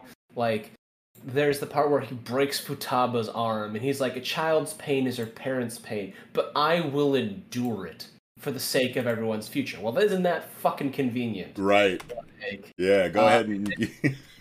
That's like, such a good point. I'm doing this for other people's futures. Well, what if their thanks never comes in the future, huh? Yeah. Did you ever think of that? It's like when people are like, I'm advocating for the unborn. Well, great. They never have to ask you anything. Yeah. They never have to hold you accountable for anything. Right. Like, you know, the future is such a convenient person or object or thing or like movement to like fight for. Absolutely. That is just like, because it can't, like, the present is what keeps you accountable for your past. The future, it's not guaranteed. Nothing, none of the praise, none of the condemnations are guaranteed. Absolutely. That was really well said. Great point, man. And like, they just have to deal with like so much. Like, they're probably going to be like going back and forth inside of their minds. Like, this dude is crazy. He did so many terrible things. But look at how genuinely he is presenting this sinister and disturbing information to us. He's crying like he actually believes that what he's doing is right. Like, they have to think about so much in regard to this conflict on how to move forward even a little bit. Obviously, Futaba just says, fuck it, I'm beating the brakes off this motherfucker. You said way too much. The imagery, like, in the art, like, leading into Futaba's activation, too, like, everybody is probably thinking about, like, whatever this imagery is trying to represent. And Futaba just, like, has enough. He's like, whatever, I gotta fight you. Nah, it's like, yeah, and it's very impulsive or whatever, but she's probably going through so much internally in, like, leading into this clash. You know what I mean? It's like, God damn it, that's my fucking dad. He sucks. But, like, this situation is so overwhelmingly complicated and macabre that it's like these kids are like, you know, they are international super spy assassins or whatever, but they are still just kids. And this is how you break them down to their most vulnerable state, is by presenting them with a situation like this involving their father and the potential resurrection of their mother. It's like, how can you even keep your composure in a situation like this? So Momo is sinister because he's the reason why Koichiro nearly died of poison. Right. Of the poison bloom, right? Yeah. Like, he's the reason he did that. He orchestrated that so that Koichiro could kill them all. Yeah. And he's like, you know what? If you die, you die. Right? I don't think you will. I really hope you don't, but this is what has to happen. Otherwise, the overarching plan. And then, like, would you do the same thing to resurrect Koichiro? Would even that clone be the same thing? Yeah. Like, that's and a then great also, point like, too. If like Tsubomi has memories and stuff, would Koichiro still have those memories? Would Rei still have those memories? And then Rei, being a person that was like in the story, in the memory of her children, you know, which is usually probably the most idealized version, is like they were a good parent, they were a good person, moral and kind and all these things. Would Rei be happy being resurrected under those terms and conditions? Yeah, like have you ever even thought of that? Like you're acting like you're doing this for the greater good of the family and, you know, like for your wife and things like that. It's for them. It's for him. Yeah, and it's like you're one hell of a puppeteer and a behind the scenes mastermind. It's crazy to think that he hasn't once considered the possibility that Rei wouldn't even want this. Or maybe he has and he's like, I don't care, I need you back. And now it's being tied back to something that's entirely selfish and personal. You know what I mean? Like on behalf of Momo, while he's putting on this air of I'm doing it for y'all and us. And now it's making me wonder, like, did Momo kill Tayo's family to get him in a position to where he could comfortably... Oh my god, if he drops that, he's like, Tayo, why are you fighting me? I made you. Yeah, and type shit. Like, oh. Yeah, because like we have this dialogue where he's talking about all the things that he did to put this together. He's like, bit by bit, I prepared the stage. Tayo acquired power worthy of a Yozakura. And it's like, well, you obviously wanted Tayo to acquire the power of a Yozakura. How do you do that? You sever all of the ties he had to the life before the Yozakura by killing his fucking family. And now... he has that much more reason, and you knew that him and Mutsumi were, you know, really close friends growing up before he knew about the life of super spies and shit like that. So he's probably like, oh, okay, that'll be Mutsumi's boyfriend, husband, but how am I going to get him into the house? Oh, well, I'll just take away everything that he had in his life before, and so where all he has left is the house and Mutsumi, and then he's there, and then everything, you know, kind of domino effects in that way afterwards. I could totally see Momo next chapter, especially because the end of this chapter is Tayo, you know, coming to the side of Mutsumi to, like, you know, calm her down and let her know that he's there, you know, for her. Husband, step up as the husband, like, yo, I got you, you know what I mean? And then next chapter, it'll probably be like some Tayo and Momo stuff, and I could totally see that bomb being dropped. Like, bro, I had to kill your fucking family to make sure that you got into this family to make you strong enough to protect Mutsumi and all of this stuff to kind of happen the way that I wanted it to. Like, I feel like that's gotta happen now that I'm thinking about it. That'd be the last icing on the cake to just, like, make this, like, one of the craziest, like, villain reveals in a long time. Yeah. Oh yeah, no, like fuck Aizen. Like this is the one that drops the bomb on me. Yeah, I don't know if it's fuck Aizen yet. You know what I mean? Because we got Kenjaku's out there, we got Makima control double reveal, we got this like Zogratis. We got the Zogratis situation inside of Black Clover and whatnot too. But this just feels so much personal. Yes, than a lot of other ones outside of those. You know what I mean? It's very, like, grabs your heart and throttles it kind of personal. Yeah. And, like, I think, like, I had this moment of, like, you know, it'd be just as sinister as what this, you know, Attack on Titan's Jack the Ripper Show Tucker knockoff the guy is acting like. He's like, it's like, I created you. And he's like, do you understand that, like, how many children I killed and families I destroyed before one actually took root? Tayo, you're the success. Oh, man. I've killed hundreds of Mitsumi's friends. Oh, Jesus Christ. And it's just like, because, like, if he's willing to do all this, then what's one more, right? Yeah. Exactly. Like, that'd be fucking nuts, bro. I would be like, no, it's like, no. Why do you think Mitsumi had no lasting child friendships? Every single one of them died. Like, they couldn't handle it. You were a survivor, and that's what's needed as to support the Yozakura. Oh, like, man. And I'm just like, because she talks about how she has, like, no friends. Yeah. All her life, she's like, I had no friends. No matter what happened, I just never had friends. What if Momo's behind that? Because he was culling them, trying to find an appropriate potential. I could have sworn it was more about Kyoichiro just being, like, you know, really shitty to anybody that she was trying to be friends with and, like, scaring them away or something like that. But we could totally get, like, information that it's like, yeah, after Kyoichiro scared him away or something like that, I went to go assassinate them and see if they could survive it, and if they did, then I would have, you know, orchestrated their eventual, you know, entrance into the household or whatever, you know, in some other kind of way. I don't know, but that could totally be a thing.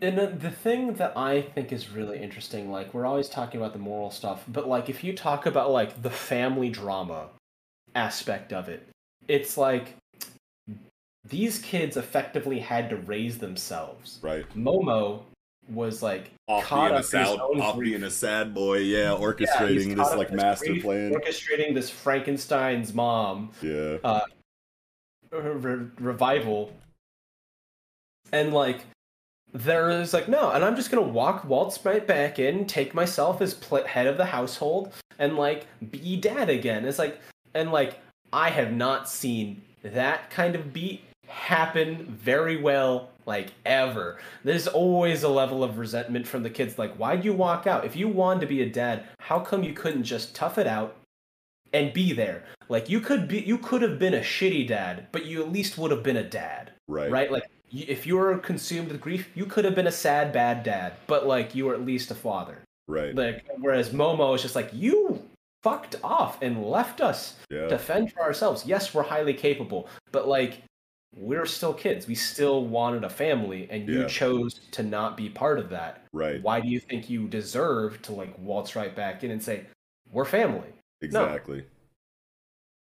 Another thing that was like really crazy for me is this like Tsubomi, right? Because it's like, okay, Kyoichiro goes and does all that stuff, kills the rest of the heads or whatever, and we were like, there has to be more to this. They went out way too easy and way too quickly. Tsubomi's got to have like some other kind of, plan happening or whatever, and then Momo kind of like comes in and and explains all of this, and then you turn into page 10. Very soon she will wither away completely, and you have Tsubomi like, where is everyone? This is fucked up. What happened to like my plan? And he's like, she doesn't even realize that the roots she used to leech her power from other heads and people around her have been reconnected to my wife Rei's heart. And like that was like really cool, but I'm trying to think of the last time I remember there being this overarching villain kind of built up in the background that's mysterious, and we don't get to really zone too much in on. We know their motivations, we know why they're doing what they're doing, but we haven't gotten that real villain on protagonist conflict between the gang and Tsubomi. Now they kill the rest of the heads, and we're like, well, there's definitely more to that going on in the background. Can't wait to get more of that. Then Momo pulls up and is like, no, they're actually all just dead now.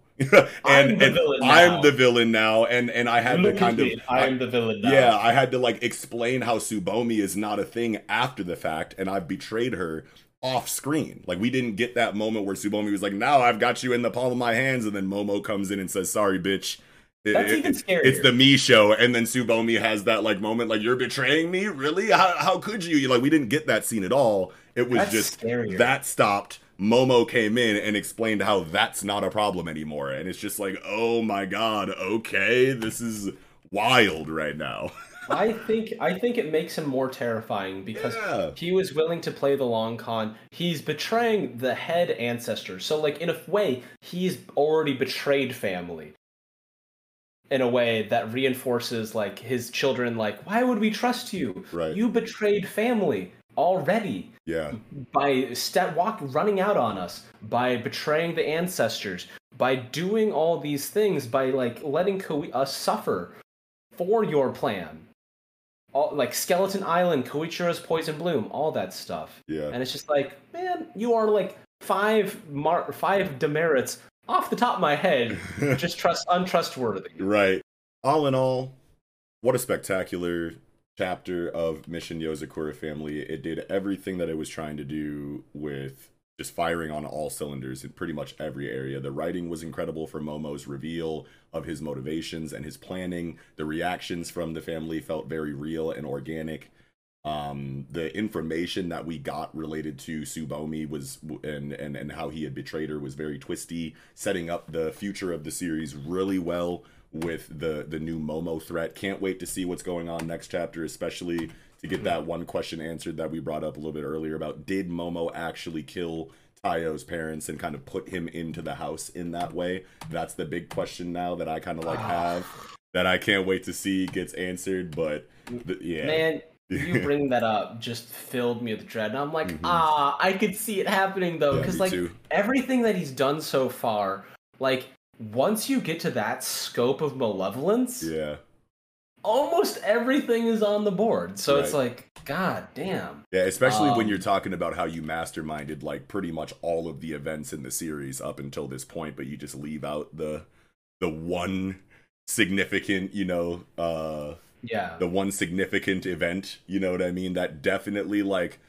has to do with his overarching plan. Like, he's already said, like, I wanted Tayo in here, you know what I mean? So it's definitely not too far outside of the realm of possibility that that Momo did, you know, orchestrate the car crash to get Tayo in the house, which is just such a crazy thing to think about. But the imagery, man, the art, the choreography, all of the moments, all of the writing, the color page, this was just a 10 out of 10 Yozakura chapter for me, and I can't wait for the next one.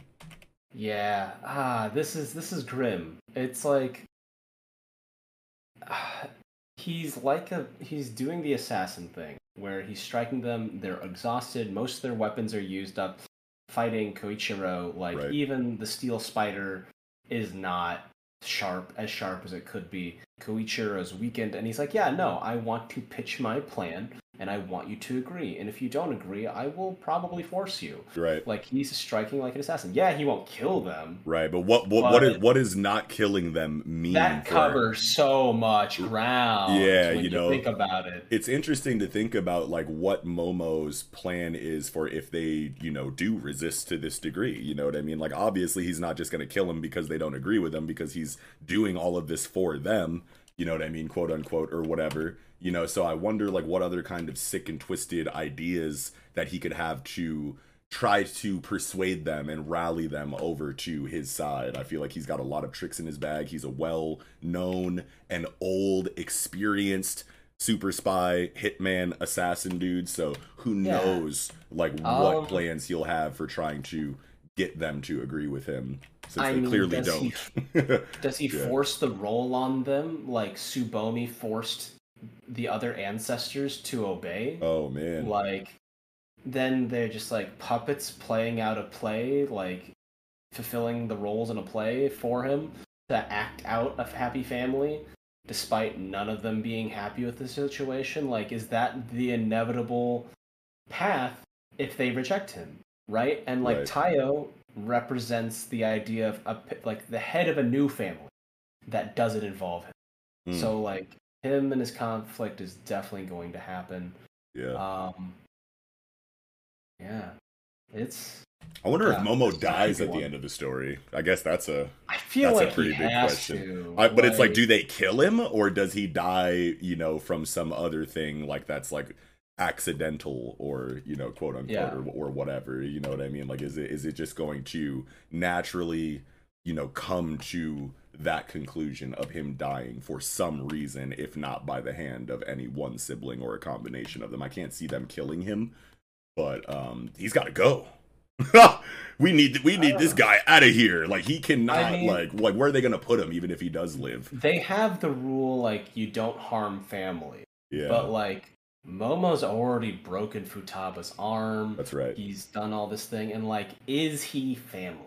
I could see them whooping him. Yeah, like they could seriously hurt him, but like, will they kill him? Probably not. And if they don't kill him, is he going to be redeemed? Probably not after all of this shit. So. Yeah, exactly. So it's like, what jail or prison can they put him in that he wouldn't just eventually break out of because he's one of the best assassins and spies on the planet? You know what I mean? I just can't see them containing him in any kind of conventional way. Absolutely not. But even inside of their underground, like, what can hold this man? I want to say like not much. We've already seen prison breakers and, you know, other kinds of characters that are, you know, just wildly capable in all of these areas, and we can assume that Momo is like above all of them. You know what I mean? So it's like, what if Tsubomi gets to him, like her dying? It's like you betrayed me. Yes. And then she tries to like absorb him for sustenance, but she's already withered too much. Yeah. You know, the children took out too many chunks of him and of like his focus,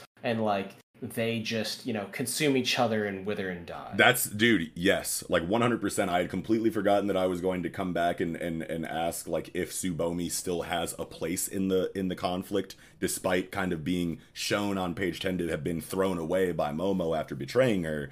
Like, And he's like, soon she'll wither away. It's like, but she's not withered away yet. You know what I mean? Like, she's still alive. We have not gotten the confirmed death of Tsubomi, so she definitely has room to come back in and influence the plot, probably in the way that you just described beautifully, of them having this huge conflict where you don't really know how it could go, who's going to win on either side, and then like, well, we need to get Momo out of here. How do we do that without any of the siblings killing someone, especially their dad? You know what I mean? At the end of the day, they aren't killers like that, but Tsubomi could do it. You know what I mean? So I think that would just be like the icing on the cake for the irony and the catharsis of, the one that you thought you betrayed came back and killed you. Now what, bitch? Type shit. Yeah. So what if Tsubomi is like, I wanted to free the Yozakura family from the Somanin, from the bloom. She does that, but by doing that, she consumes Momo as well, because he's literally just running off pure Somanin. Right. Oh, so wow. like, if she's like, her final act of catharsis is she frees it. She feeds off the Somanin, consumes their blooms, and then is like reduced to a tree. Yo.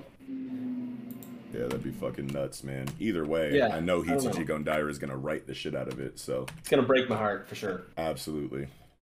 But I have nothing else to say. Yeah, me neither. I think that'll do it for Mission Yozakura Family 128.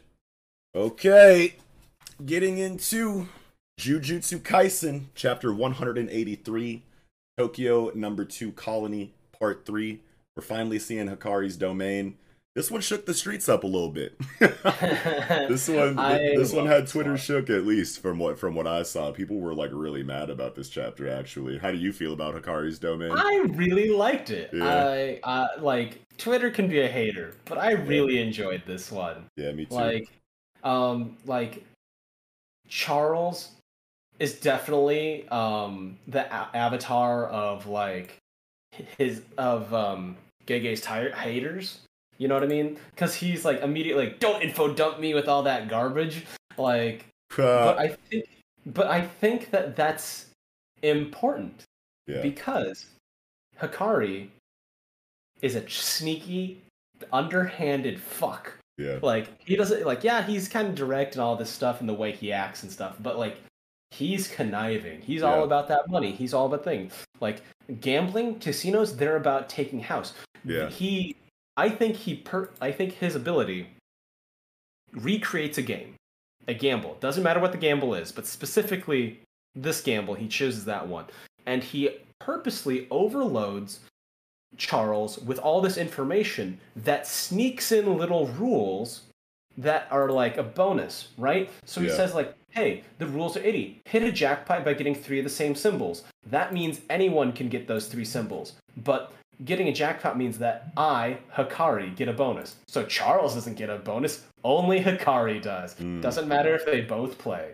So like, there's that level of in there. And he's like, and I decide what it is. So like, other things he's just throwing in there to like, basically obfuscate the fact of like, he just needs to fill like only a few conditions of like getting jackpots gives him a bonus, period. And then he adds in stuff like chance accelerators, right? Mm-hmm. So he says like, oh, I only have a 1 in 239 chance, but if I hit these other scenarios, which are much more likely to happen, that increases my chances. I can't do the math. I only do like D&D math, which is like adding up pips on a die. Okay, right. Yeah.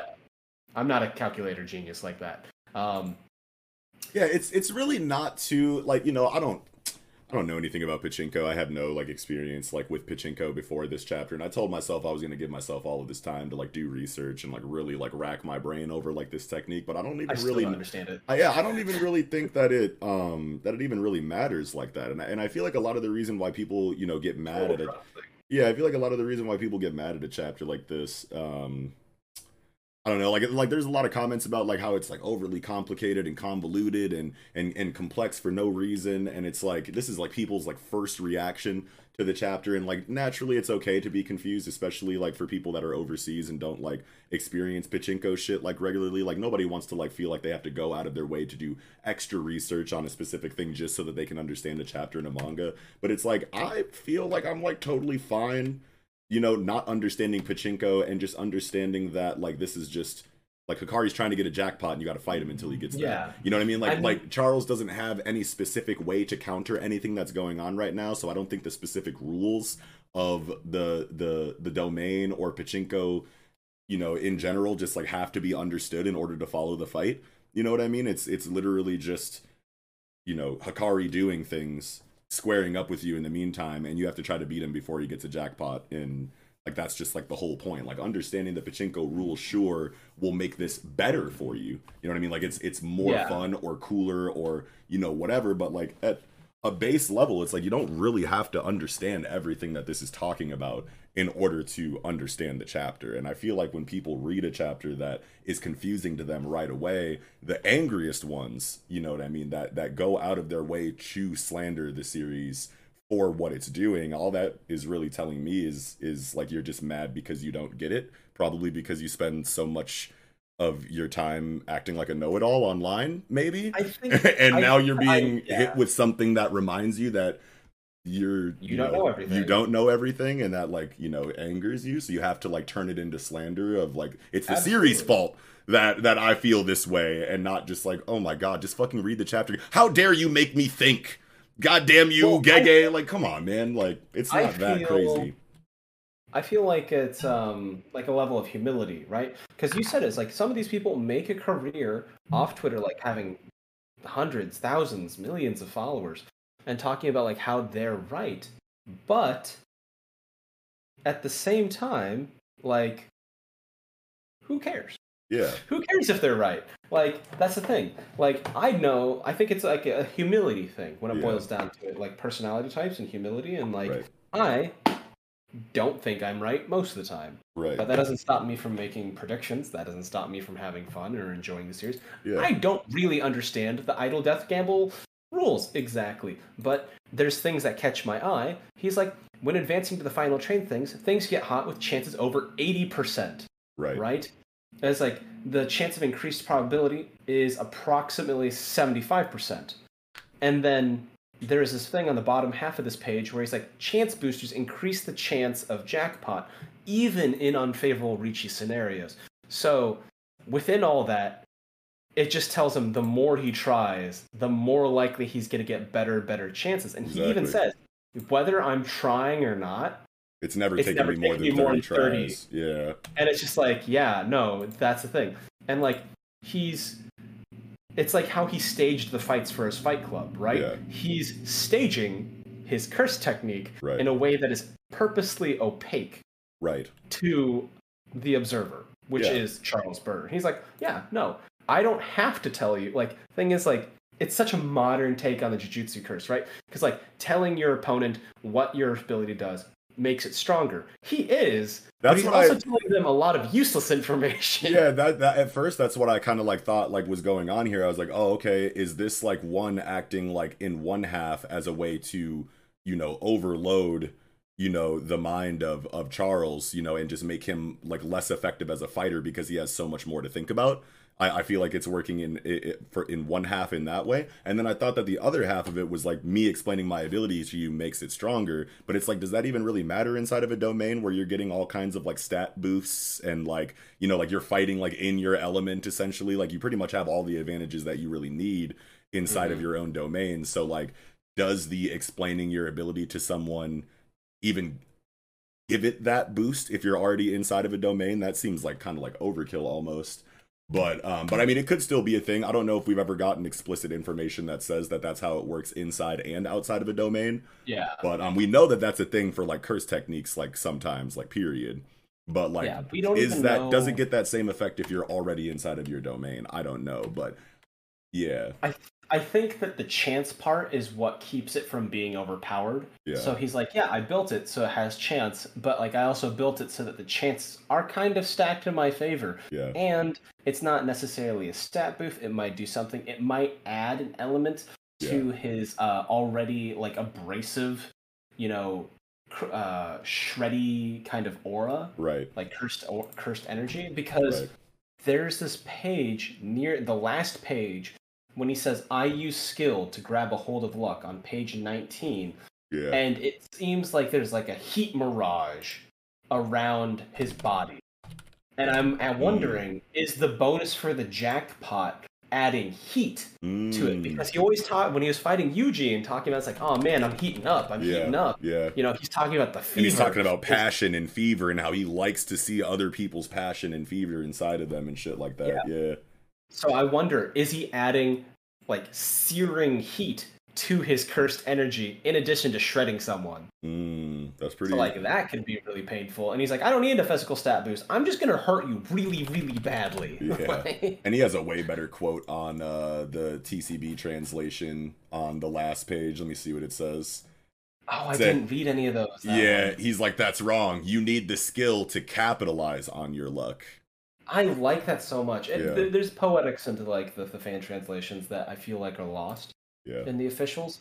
Yeah. I feel like just saying you need the skill to capitalize on your luck just slaps harder than I use skill to grab a hold of luck. Because I mean, like obviously they're pretty much saying the same thing, but you get a better nuance. You know, like you get a better like mental image of like what he's talking about when you use the verbiage you need the skill to capitalize on your luck, because like, oh, the luck is there, that could have happened for anybody, but like that same sprout of luck for you isn't going to be as effective as it is for me because I have the skill to capitalize on the lucky advantages that pop up. You know what I mean? Like, like you could be lucky, but like, are you really getting all of the bang for your buck on that luck? Like I would? Probably not, because you are just using it as a lucky advantage. I'm seeing it as, yes, a lucky advantage, but now I'm going to double down and capitalize on it so I get the best effect from that luck. Whereas you would have just gotten, you know, whatever regular lucky, you know, bonus that you got. Yeah, you know, you get what I mean, you know what I mean? But ultimately, man, I don't know. The chapter is basically just saying, once we've entered this domain, there is a timer before I beat you that I'm getting closer and closer to as we throw hands, and you have to try to beat me before that timer counts down to my jackpot. Like, that's a better way, I mean, at least for me, to kind of like understand the chapter, because like I said, Charles has no way of specifically countering anything that's going on inside of the imagery and the visuals and the actual gambling mechanics, you know, inside of this domain that Hikari has access to. So like, because he's not able to interact with it on that deep of a technical level, us understanding the pachinko rules doesn't give us a better understanding or the understanding that we need to get through the chapter. You know what I mean? Where he's essentially just letting Hikari do his thing and hoping to get a lucky hit on him, or, you know, capitalize on a blind spot or something like that before he hits this jackpot. So understanding pachinko and whatnot like doesn't really matter here. You know what I mean? Like, it's just a gambling situation. Instead of sphinxes or Atlantis or, you know, cherries and sevens as the aesthetic, it's this fucking like rom-com manga or whatever that's the aesthetic of this gambling machine. Like, that's really all it is. I feel like it's an idea of the connection, right? Like, so it's like the facade of the rom-com manga is because it's designed for Charles. Like, he's designed this gambling pachinko thing to take on the effects of something that Charles would understand and like resonate with and would be invested with. Because there was moments where he says, you know, he's like, you're bastardizing this manga. This is disrespect to the mangaka or something like that. It's there to like piss him off, and therefore angry people don't make good decisions. Right. Like, it gets this is all a mind game. This has been a mind game since the beginning of this fight. He even says on page 15, I can't focus on the future because he's too distracted with the lights and the movement and like the emotional investment that he has for this rom-com. Like, he yells at hallucinations that only act out part of like the cutscenes for this gambling domain. They don't actually do anything. He can't even interact with them. He tries to stop Yume with his spear. Doesn't work on him. And he's like yelling like, leave, get on the train and go. And then it's just like, psych, you got distracted by a cutscene. And then Hikari hits you with the, you know, triple jackpot. And breaks your staff, breaks your spear, kicks your face in. Like, it's all a mind game. It's all you're boxing with fight. Hikari inside of his domain, and it has a certain aesthetic, and the background stories of the characters in the rom-com and all of the other information is just meant to make you overthink so that you don't make the proper decisions in combat, and you're just trying to beat him, you know, before he hits this jackpot. And and in the meantime, you know, he's just throwing visual obstacles in front of you to try to confuse you. Like, that's really all you... Yeah, like, that's just all you need to know about this conflict. Like, I saw people complaining on Twitter about, like, page fucking... Page one. Yeah, page one is like, who are these characters? I don't remember meeting any of these characters. It's like, it's okay to be confused. You know what I mean? But if you're only going to read the chapter one time, not talk to anyone, and then go straight to the timeline to talk about how bad of a chapter this is because you just didn't get it instantly, then it's like, I don't... Well, it's like, you know, he talks about, like, this is a beautiful rom-com and stuff, and he values it so much, but I loved the description of these generic-ass characters for this rom-com. Yeah. Number 7, the main hero. He has no distinguishing characters. Number 3, the main heroine. She has no distinguishing characteristics. Number 4, he's a professional musician. He can't distinguish guitar and a bass. Yeah. Like, just like random, you know... Mary redeemed a $50,000 cash prize playing Chumba Casino online. I was only playing for fun, so winning was a dream come true. Chumba Casino is America's favorite free online social casino. You too could have the chance to win life-changing cash prizes. Absolutely anybody could be like Mary. Be like Mary. Log on to ChumbaCasino.com and play for free now. No purchase necessary. Void where prohibited by law. 18 plus terms and conditions apply. See website for details. The voice in the preceding commercial was not the actual voice of the winner. Hot ladies and cute girls for the other characters. You know, it's just like classic schlocky run-of-the-mill rom-coms. Like, here's all this stimuli. Think about this stuff while I whoop you. Yeah, that's literally what it was. Because, like, I like chapter 2-3, the big spread. I liked the Hikari is just like, yeah, even unfavorable Richis have jackpot boosters. Don't worry about it. Like, he's just like, that was his nod. As soon as I saw that and him saying that, I was like, oh, I don't have to worry about any of these rules. Yeah. He's just trying to aim for the jackpot, and he's gonna kick his ass. Like, knowing like pachinko like rules and having experience with pachinko definitely makes this more fun and cooler for the people who are familiar with that, obviously. But, like, the only thing that you really need to take away is that, like, you're on a timer and you have to whoop me before I get a jackpot, and I'm going to distract you and fight you until that point. That's literally all that's happening here. So if you do know pachinko, then you'll be able to be like, oh yeah, I know that. Yeah, that's familiar, this familiar, that familiar. But, like, none of that actually has anything to do with someone's ability to understand the conflict in this chapter. So. And you can see that Charles Bernard gets caught up in the whole, like, staging of this fight, where... Page 9, he says, if he hits the jackpot, I lose. But that's not true, because in the rules, he says, if I hit jackpot, I get a bonus. And that's all it says. Right. It's not about losing. He's like, oh, I can't lose, I can't lose. And that in gambling is called a loser's mentality.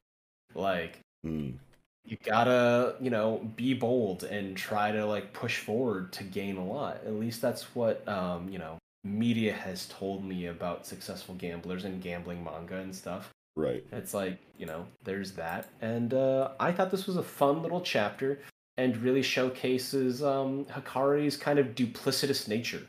He's like, I can smoke you. I can smoke you. Doesn't matter if you can see my future. Yeah. You still can't hit me. And I'm still gonna fuck with you because I can. Right. I don't like you. Like, yeah, and it's like, now that I think about it, like, is this even a I'm about to look up this rom-com that they're even talking about. Like, is it even a real story? I think it's just a made-up. Just made up for easily Jujutsu Kaisen? What's it called together again? It's called Private Pure Love Train. Love Train. It sounds like one of those, like, horny fucking hentai video games. Oh, yeah. Yeah, the only thing that pulls up is the fucking Jujutsu Kaisen chapter, so I don't think that's I don't even think that's a real thing. Yeah, so people getting caught up about like the references to this rom-com, and it's like not even a real series. It's like, I'm not gonna be able to understand this because I don't want to read this fucking stupid rom-com. It's like, well, you don't have to because it doesn't fucking exist. It doesn't exist, and if you thought it was, it's because you read a lot of generic ass shit that basically could be. Yeah. And I mean, like, that's like points for like immersion anyway. It's like if they fucking really made you believe that, like, you know, the fucking fictional story that they're using inside of their shit was like actually real, then it's like, I feel like that's points for immersion. Yeah. Psych, all those like real world references to like D. Gray Man by Charles Bernard, set your expectations up. So you thought that Pure Love Train was going to be like a real thing? No, it sounds like a gangbang video game. Yo. Pure Love Train. Seriously, like, listen to the name. It's just like, come on. It's funny. No, that visual is insane. Okay. It's a funny series. I thought this chapter was hilarious. Yeah, it was hilarious and hype and like it's always compelling because you're so interested to see what the information you're going to get is, and obviously when it's presented in this way, it's easy for people to get overwhelmed and think that, you know, Gege is, you know, trying to pull a fast one on him or something like that. Like, hey, what do you think you're doing? You're trying to fucking fry my brain or something? But it's like, man, you just chill, take a deep breath, read through the chapter, read it again, read it a third time if you need to. And like most people, you know, have said, you know, like after reading it like 3 or 4 times, like, I'm cool, I think I get it now, you know what I mean? So that's just another example of like chill, you know what I mean? Getting like, heated and flying right out of the pan, dude. Right. It's not that serious. And if you don't like it, you know, obviously, you know, you don't have to like it. We're not telling you to like it. We're just saying that we liked it. But it's just like, man, it's just like, you've been here for 183 chapters. This is the straw that broke the camel's back? Right. Wild. Like, it's really not that crazy. I like that the curse technique and the domain rules are entering his brain. And I think that is a condition of Hikari's domain, is that he is explicit in the rules, almost to the point of unhelpfulness. Right. And I think he uses that to his advantage. Because at first I thought it was because of like, because he's like, you know, reading his future, knowing the ability. I was like, no, that, like, knowing the future doesn't tell you how a thing works. Yeah. It just tells you that a thing happened. Right. So I think that the info dump is actually Hikari's ability being helpful. You know, it's like, you know, he's giving an edge, but he's a modern Jujutsu sorcerer. So he's like, yeah, I know that like my abilities will like could do these things, and I can do these. I can meet these requirements to make my ability stronger, but I don't have to be actually helpful. Yeah. And then he's like, it's like malicious compliance, right? It's like when people will do the thing that the government has mandated them to do, but they'll do it in such a way that is annoying as fuck and not helpful. Like this guy paying like parking fines in pennies. And they literally I remember that. Yeah, malicious compliance. Yeah. He did that. He paid it in pennies, and they were like, "You want to accept?" It's like, "No, this is legal tender. You have to take this." Yeah, like, I'm sorry that I have to do this to you, the workers who didn't put these systems in place that are annoying the shit out of me. But I shouldn't have been given that parking ticket. Yeah, exactly. Yeah. And like, there was a guy who asked for itemized items for his surgery, right? Like, his surgery cost a ton of money, and he's like, "No, I want itemized receipts for every single thing. The amount of gas that you used, what kind of gas it was, I want to pay for that exact amount." And he's like, "Can we just give you a scalpel?" He's like, no, I want the scalpel that you used on me during surgery, and I want the itemized receipt for that scalpel. And they basically gave up and like charged him like $400 instead of like thousands of dollars for the surgery. Wow. Malicious compliance. Yeah. Try it out sometime responsibly. Yeah. Please. Yeah. And for legal purposes, this is a joke. Right.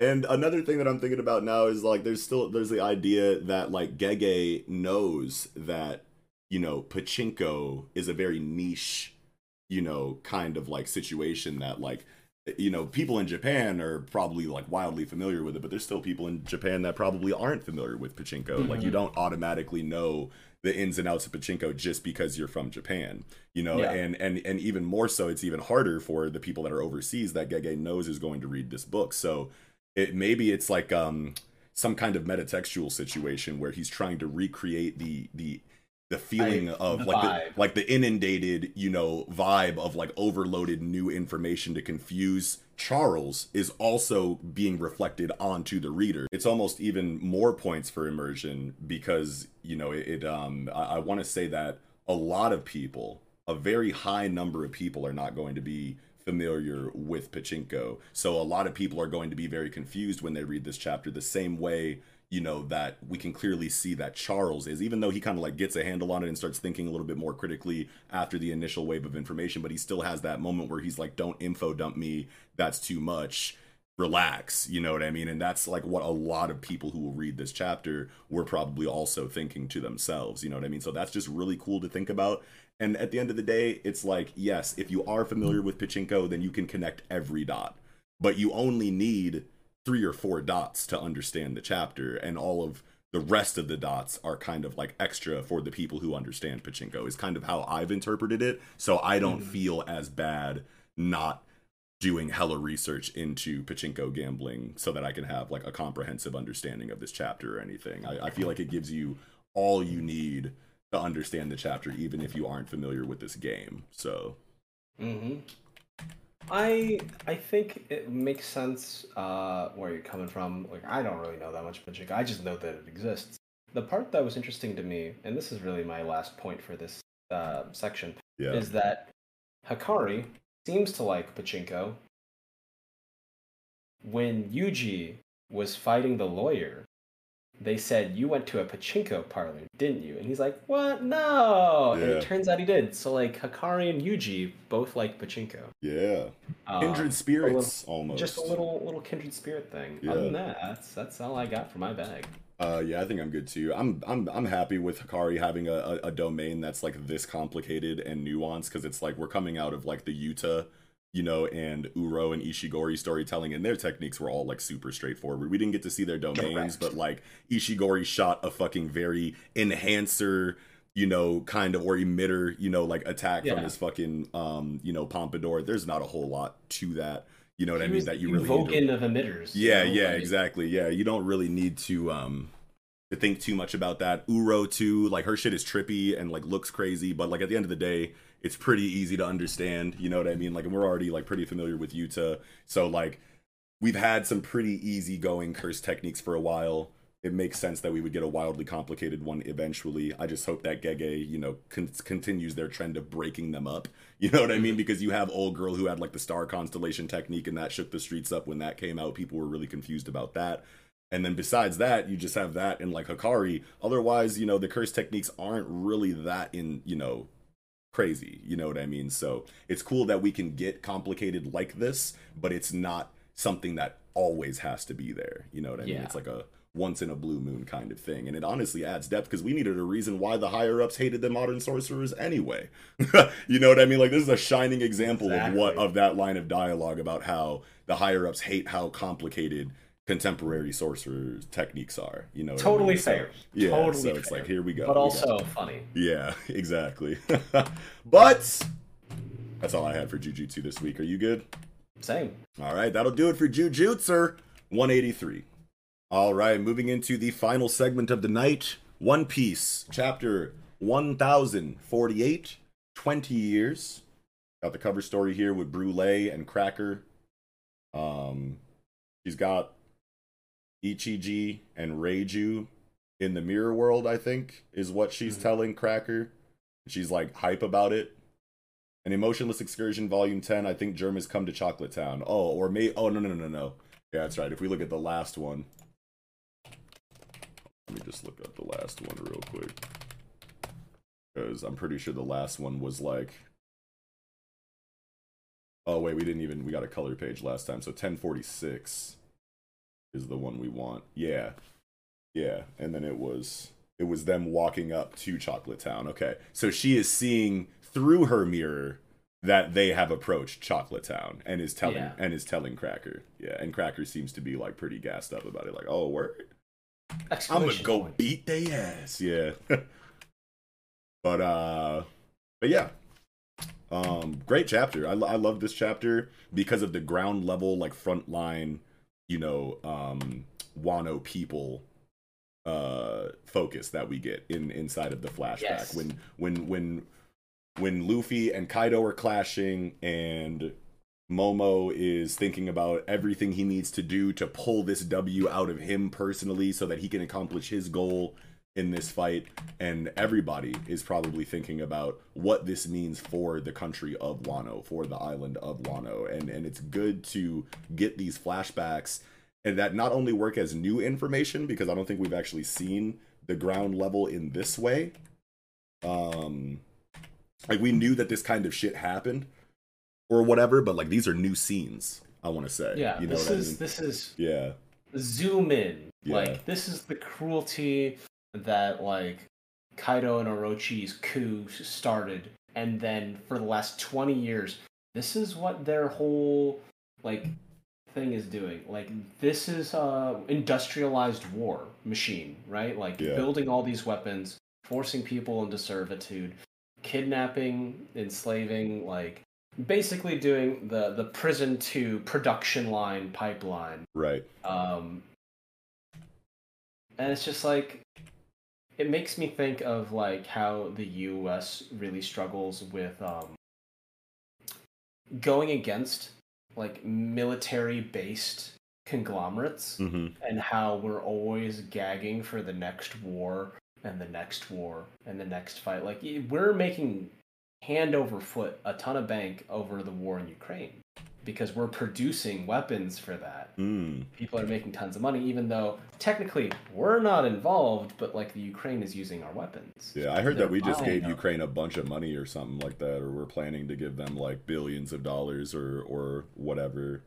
Or, yeah, but like, I imagine that it's going to be made back somehow. Yeah, right. Of course. I just recently got that info and I was like, oh shit, that's crazy. Yeah, like, that's crazy.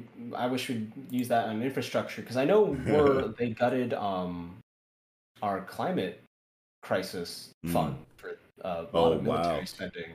So it's like, it's just really rough, and like it made that stuff made me think of, like, you know, there's no water to drink, the crops won't grow, you know, that kind of stuff, and they're just like, pick up the weapons, you know, make these things, like. Yeah. You know, work, and it's like, you know, I'm American, so the problems that I see are in that. Right. Yeah, it's just good to get, you know, that ground level reminder of the things that, you know, the people of Wano have kind of gone through, and like what they, you know, hope and wish for the situation. Obviously, they think that it's, you know, they're sending the lanterns into the sky with these messages on them with their wishes and what they want for the future and whatnot. And, you know, to them, they're probably like, there's no chance in hell that this is going to come true, but I got to do the lantern thing anyway. I really hope this is a thing, but, you know, we don't have too much of a reason to believe that anything is going to come from this, you know, that these wishes are actually going to be granted. And it's just sad to get a reminder at the peak of this like climactic situation with Kaido versus Luffy, to remind, you know, the audience like what everyone is fighting for, you know what I mean, to have the characters, you know, like think about these things and know that this is what they have been thinking about this entire arc, and this is why we have to get this motherfucker out of here. Orochi and Kaido have literally ruined, you know, Wano, and we've been known that the entire time, but the more often you show it on the ground level, this like frontline, you know, civilian perspective, it makes it that much deeper. It makes it that much more emotionally resonant. It makes it that much more compelling for me. You know what I mean? Even if these are characters that, you know, are forgettable, or Udon, Ringo, Hakumai, Kibi. I think this is, I don't even remember half seeing. Of them are dead anyway. Yeah, half of them, like, I don't even remember seeing these characters' faces before. To be honest with you, so it's not really like we're supposed to like, oh man, the samurai of Wano and the scabbards, like, you could feel whatever way you want about them, but at the end of the day, you know, these are people that need to be liberated, that are desperately praying for liberation, and, you know, our team is going to deliver that for them. And seeing it, you know, in excruciating detail, how this went from the moment of invasion to, you know, the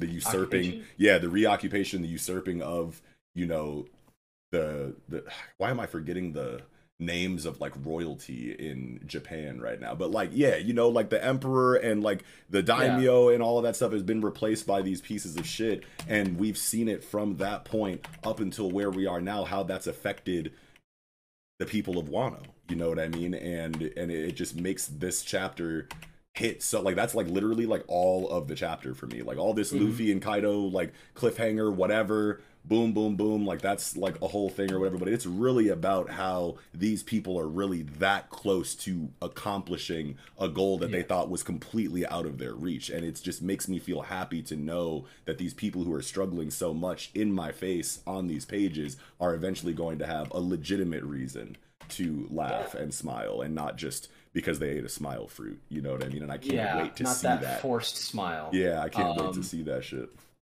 And part of me is just like the wishes and stuff. It's like, yeah, no, it's sad like that they don't think it's actually gonna happen, but like if you don't have something to hope for in a situation like that, you're a dead person walking. You're not living. You have to have hope to live. Right. And you have to show that hope, even though they have no reason to have any. They're still so lit at this festival. Like, this is the one day that we get to, like, truly be happy, even though we know that this shit's going to go back to a nightmare tomorrow. Like, we might as well live it up, throw these prayers out, and just enjoy the moment while we can, even though we know that it's not going anywhere. And that's just, like, so sad to think about, but also so exciting for the eventual liberation that we know they're going to get. You know, it's really rough that, like, because, like, Orochi is that classic guy. Like, if you have to relate it to, like, a real-world thing, he's that guy that, like, got made fun of in school and then became, like, a rampant misogynist with money. Like, it was like, nah, I hate everybody. Everybody sucks. I don't care about people. I don't invest in people. He decided to get money by, like... Oh God, you're on Twitter a lot. You've probably seen that one where the guy's like, yeah, no, investing in the prison system is a great way to get high yield returns on your profit. And then you find a judge that, like, is hard on crime and will fill those places up and you'll get a lot of money for it. Right. And it's just like, how do you become okay with that, right? And so Orochi, he's like, yeah, my clan was, like, besmirched and my life was awful and everyone was so mean to me that I have no pity for any of the people that any of the suffering that I caused via my actions. He says it. He's like, he's so pleased that the people that used to be respectable in comparison to him have fallen low. And he's like, you know what? You look at these greedy beggars. They actually gobbled up the leftover scraps of smile fruit.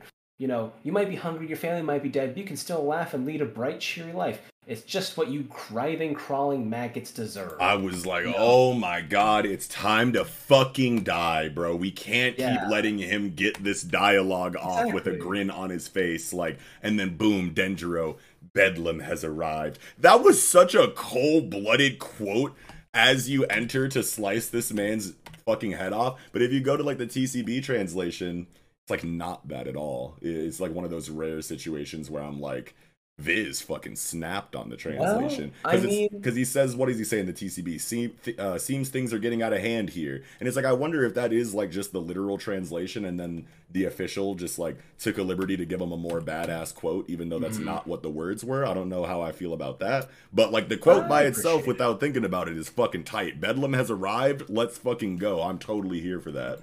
Yeah, so, like, Bedlam...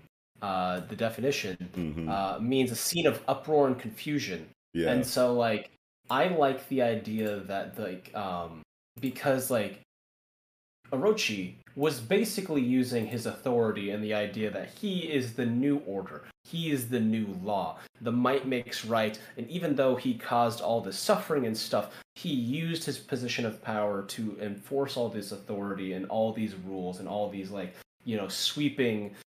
things that affected people's lives. So Bedlam arriving, chaos, confusion is in the face of that, malevolent order, right? And which is necessary. Sure, okay, because I was really seeing it as, and that was a great way that she kind of, like, broke that down, because when I read the official chapter, I saw it as he was saying, like, I'm Bedlam.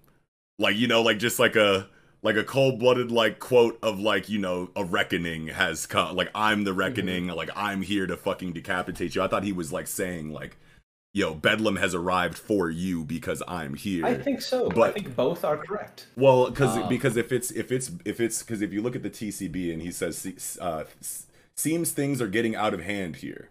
Oh, that can the be whole chaos. yeah, that can be him just, obviously when he's saying it here in the TCBs, like, seems things are getting out of hand here, it's like that's pretty face value, but that could also be the Bedlam. When it's Bedlam, things are out of hand, you know what I mean? Things are crazy, things are chaotic. So now having that perspective and then going back to the official, he could be saying Bedlam has arrived as literally the same thing as the TCB translation is saying. A little more poetry to it. Seems things are getting out of hand here. Yeah, with just a little bit more poetry. The uprising is going in full swing. Yeah. Chaos, confusion. Yeah, Bedlam has arrived. Things seem to be getting out of hand. That could totally be the same thing. I had just originally interpreted it as like, Denjiro is Bedlam, and he's Bedlam to Orochi because here I am to like cut your head off. But no. It's definitely gotta be like, I'm like so like not able to properly articulate what I'm like thinking about right now, but hopefully the audience understands what I'm saying. There's one thing that I was thinking about, like, so he's using this burning form. Kaido's using his like flame dragon torch, similar to King, right? He's doing that, and then I was looking at like Orochi because I was really focused on him. And he's burning because of the wrath, like the fire spirit that he sicked on him, and then the curse rebounded on him, the curse of wrath, etc. For the Kurozumi. Very similar to Kaido. Does that mean he ate like a artificial dragon fruit? Who, Kaido? Yeah. Not Kaido. Orochi ate an artificial dragon fruit similar to based off Kaido. Oh, I thought that was Momo's. What if it's like what if there's more than one? Yeah. But like, I feel like we know that Orochi has a legitimate devil fruit because I think he said what it was, and if it was the Orochi fruit, or whatever, whatever it was, I feel like it would have definitely told us at that point if it wasn't a real devil fruit, maybe. Yeah. But I'm kind of hazy on that anyway. But he needs to die. So I'm really happy he got decapitated. Yeah. But classically, Hydras, and he's been decapitated multiple times before. Right. They need to like stab his heart or something. I feel to really finish him off. God, I don't want him to be back after that. I'm gonna be mad if he's back after that. I haven't been mad so far because I was like expecting it. I was like, as soon as we got the Hydra information, I was like, okay, they're going to fake kill this man like 7 times. Like I already had just resigned myself to that. You know what I mean? I was like, okay. And plus it's One Piece where even characters that don't have Hydra devil fruits come back after like mortal wounds all the time. You know what I mean? So that, coupled with, the Hydra fruit or whatever makes it like doubly apparent that, Orochi was just going to keep coming back. But it's like, man, what else does Orochi need to do for his reason to come back after this? Yeah, you know what I mean? Like, I'm just gonna be like so irritated. I'll see what happens when we get the scene, if it happens. But I really want this to be the last Orochi moment. Like, please. I'm hoping. Yeah. I'm hoping. There's so kind of flipping back to like the beginning of the chapter. I think it's interesting that like him doing like this flame dragon torch on page 4-5. There's 2 things I'd like to note. Sure. One is the fact that he burns off the remaining horn of Onigashima. And, like, Onigashima was considered like his fortress, the weapon stockpile. It is a symbol of all that he has achieved, all that he has done, the fearsome might and horrible visage that is the face of his, ideals, etc. And by burning off the other horn, and the other horn being sliced off, it no longer has an edge. It has tips. His horns, his weapons have been blunted, and so like the visual symbol of his power is being destroyed by himself, or the fact that like his fight itself is destroying it, and so like it seems like I think that's like the red flag for Kaido, right? That's the major red flag for his whole ambition. That's cool. And then I've never seen this thing, but like there's this weird like double dragon thing in his face. So if you stare at his forehead, on page inside 4? his giant on page 4, inside his forehead is a little dragon person, like a dragon face. So he's got see it. Yeah. So like, is that his core?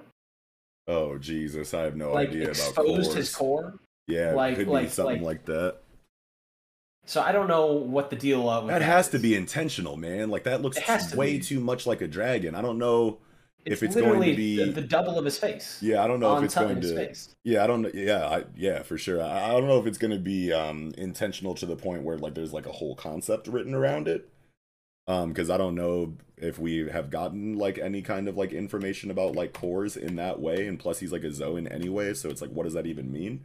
But like that's definitely a drawing of a dragon above his big dragon head. Yeah. So like if it's just like an imagery thing, yeah. Or is that the dragon flame torch, and that is the beginning of the flame, and then the rest of the flame is a giant mane of that dragon. Like the tiny dragon on his forehead is the beginning of the flame, and then it rides down his back is the dragon's body. Like he's wearing an armor that is a dragon flame. Yeah, so you're saying that like the smaller dragon head is actually Kaido. Fire. Oh, well, I was going to say it like if you were talking about it like a Susanoo or something like that inside of like Naruto, then the smaller dragon head would be the real Kaido, and then this bigger dragon head would be the armor around him.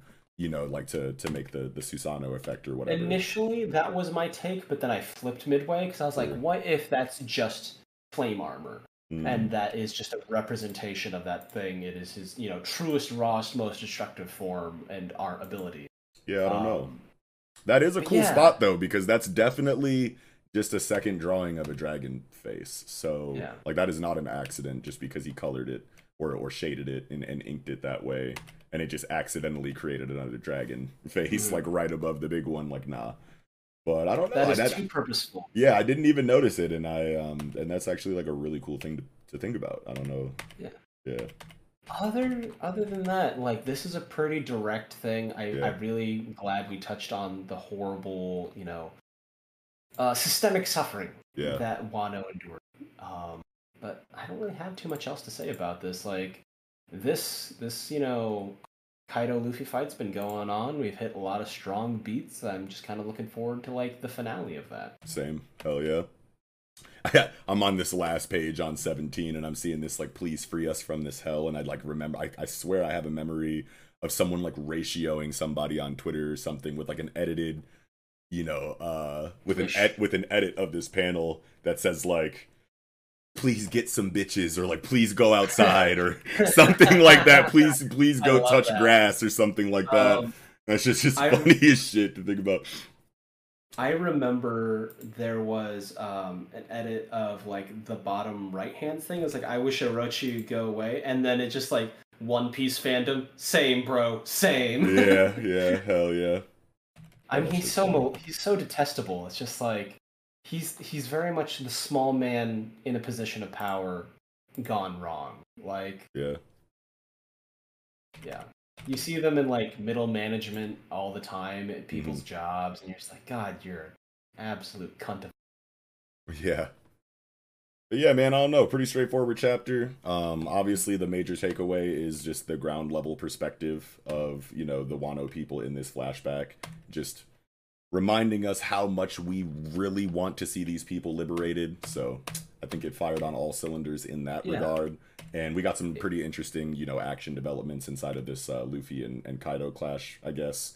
Even though it's pretty much just the same exact situation as, like, the chapter before. But now Kaido has this crazy, ever-burning flame armor that burns everything to a touch. But Luffy's like, that don't matter. I got Rio anyway, so I don't even need to touch you. That was, like, a really tight part, is he was like, what'd he say? He said, rising dragon. Yeah, he was like, that giant fist of yours will not come down on me. It will melt into nothing first. And then, like, Luffy has to take his hand, because he was holding Kaido for the punch. And then he activated this armor, and he had to let go because his fucking hand was burning. And Kaido's like, don't worry, I'm not moving. I'm going to let you get this one off. But it ain't reaching me because it's going to melt into fucking ash before it gets to me. And Luffy's like, I don't even got to touch you. I got Rio. And I was like, all right, that's fucking cool. If that's like all the development that this, fucking multiple chapters long cliffhanger is going to have, then like that's good enough.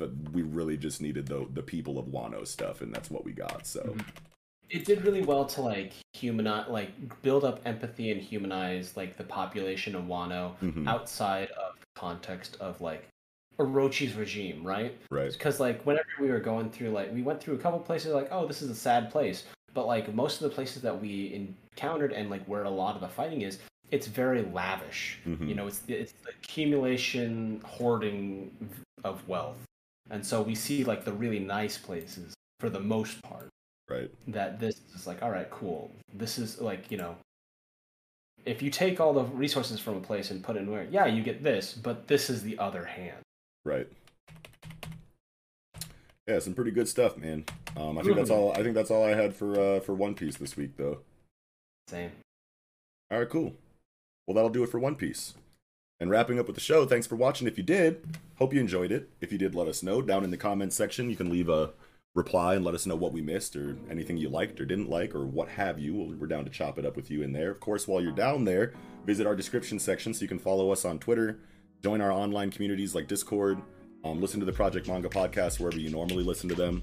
And if you want to support what we do directly, even more than you already do by watching our content, you can check out our Patreon, and that's going to have all kinds of perks like early access and additional manga reviews. So check that out if you haven't already. But with all that said, I think that'll do it for this episode of the Project Manga podcast. Wrapping up, I'm Nox. And I'm Mello Yenis. We'll catch y'all next time.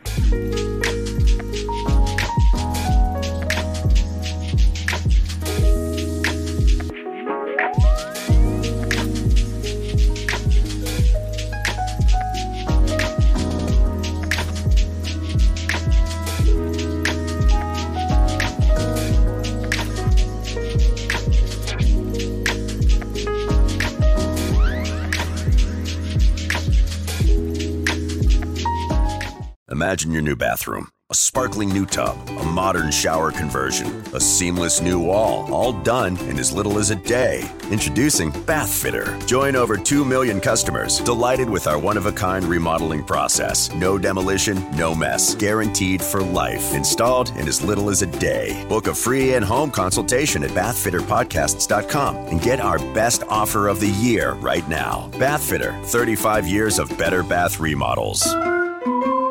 Mary redeemed a $50,000 cash prize playing Chumba Casino online. I was only playing for fun, so winning was a dream come true. Chumba Casino is America's favorite free online social casino. You too could have the chance to win life-changing cash prizes.